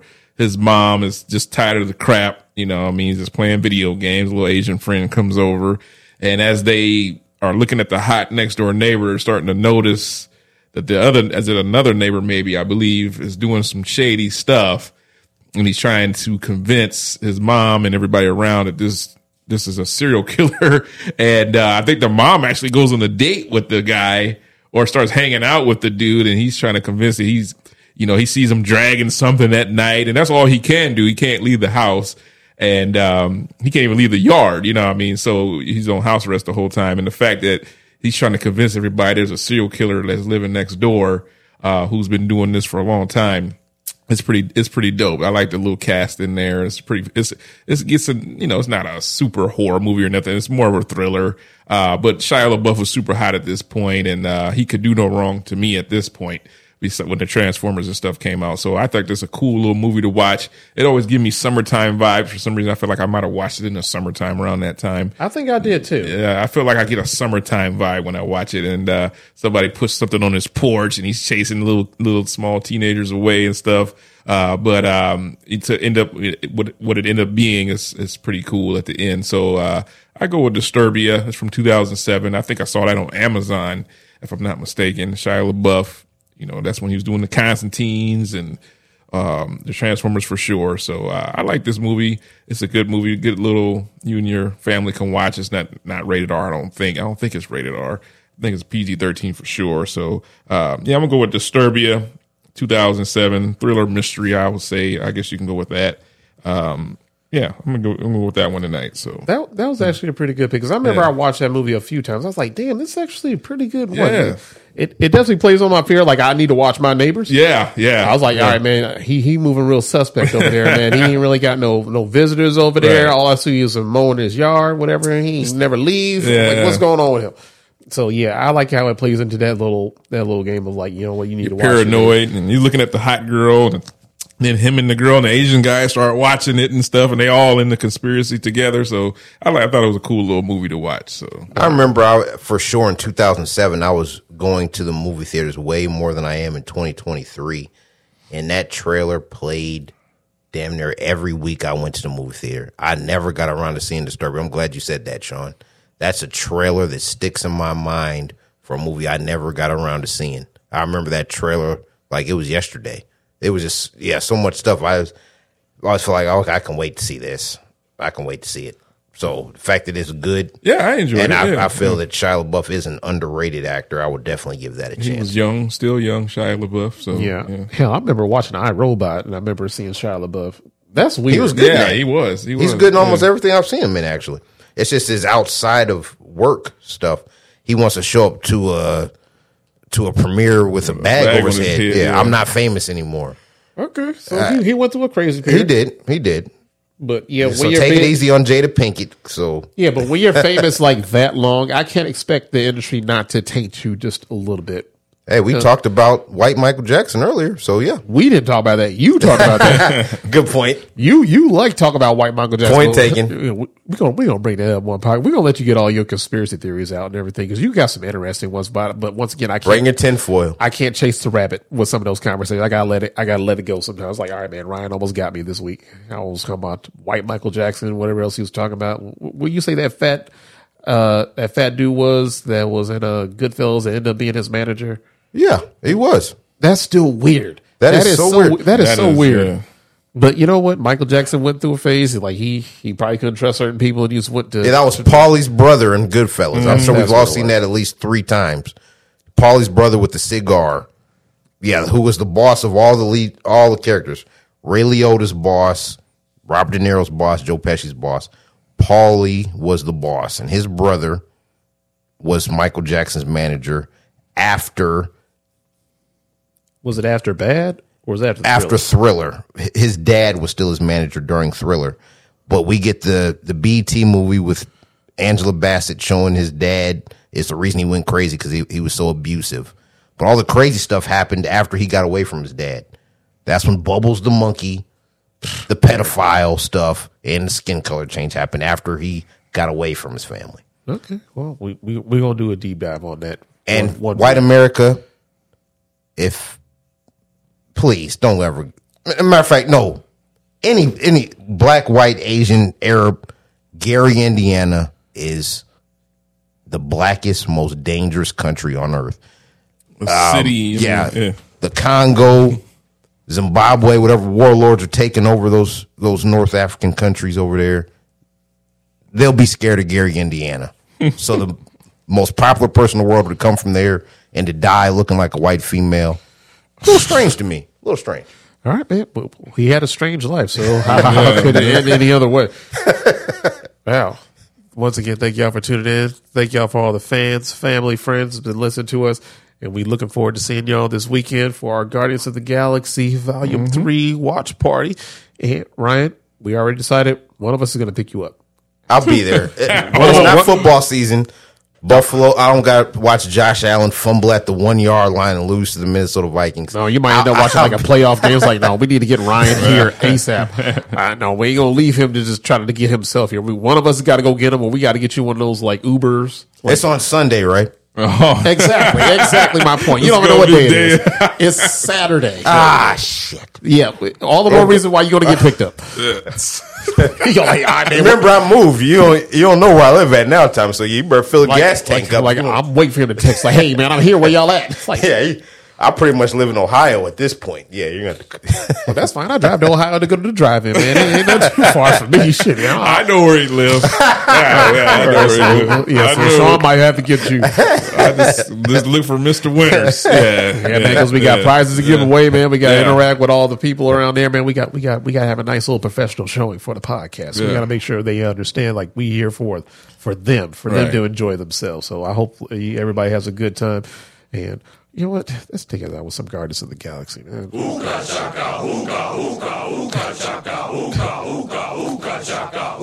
This is going to be a fun time. And I'm hoping that Ryan is not right, that this trilogy is going to end in a bad way. You think somebody's going to kick the bucket? I'm guessing there's at least 2 deaths. Think Drax, maybe? I think Drax and Rocket is kind of obvious, and I think Rocket is kind of obvious. But I don't know. Maybe Star-Lord might go? Maybe? Now, that would be shocking. Yeah, that would be real shocking. You would think they want to leave the door open for possible sequels. Now with this alternate universe, you can bring everybody back. True. Yeah. Well, as soon as you start doing time travel, ain't no way you cannot bring somebody back. But then again, if they would have going to do that, they would have done that with Iron Man a while ago. Yeah. But hopefully they ended in a good way, a positive way. Like I'm telling this is going to be an emotional one. I might have to bring some Kleenex there just to wipe my tears because I should have did it with Wakanda Forever. So I'm going to be prepared for this one. And we want to prepare all y'all out there. So hopefully you guys have a good weekend watching Guardians. If you're going to go out to see it, all our family and friends.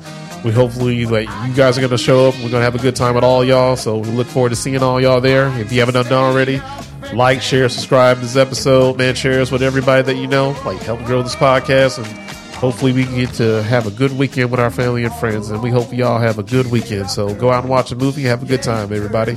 See y'all later. All righty. Good night.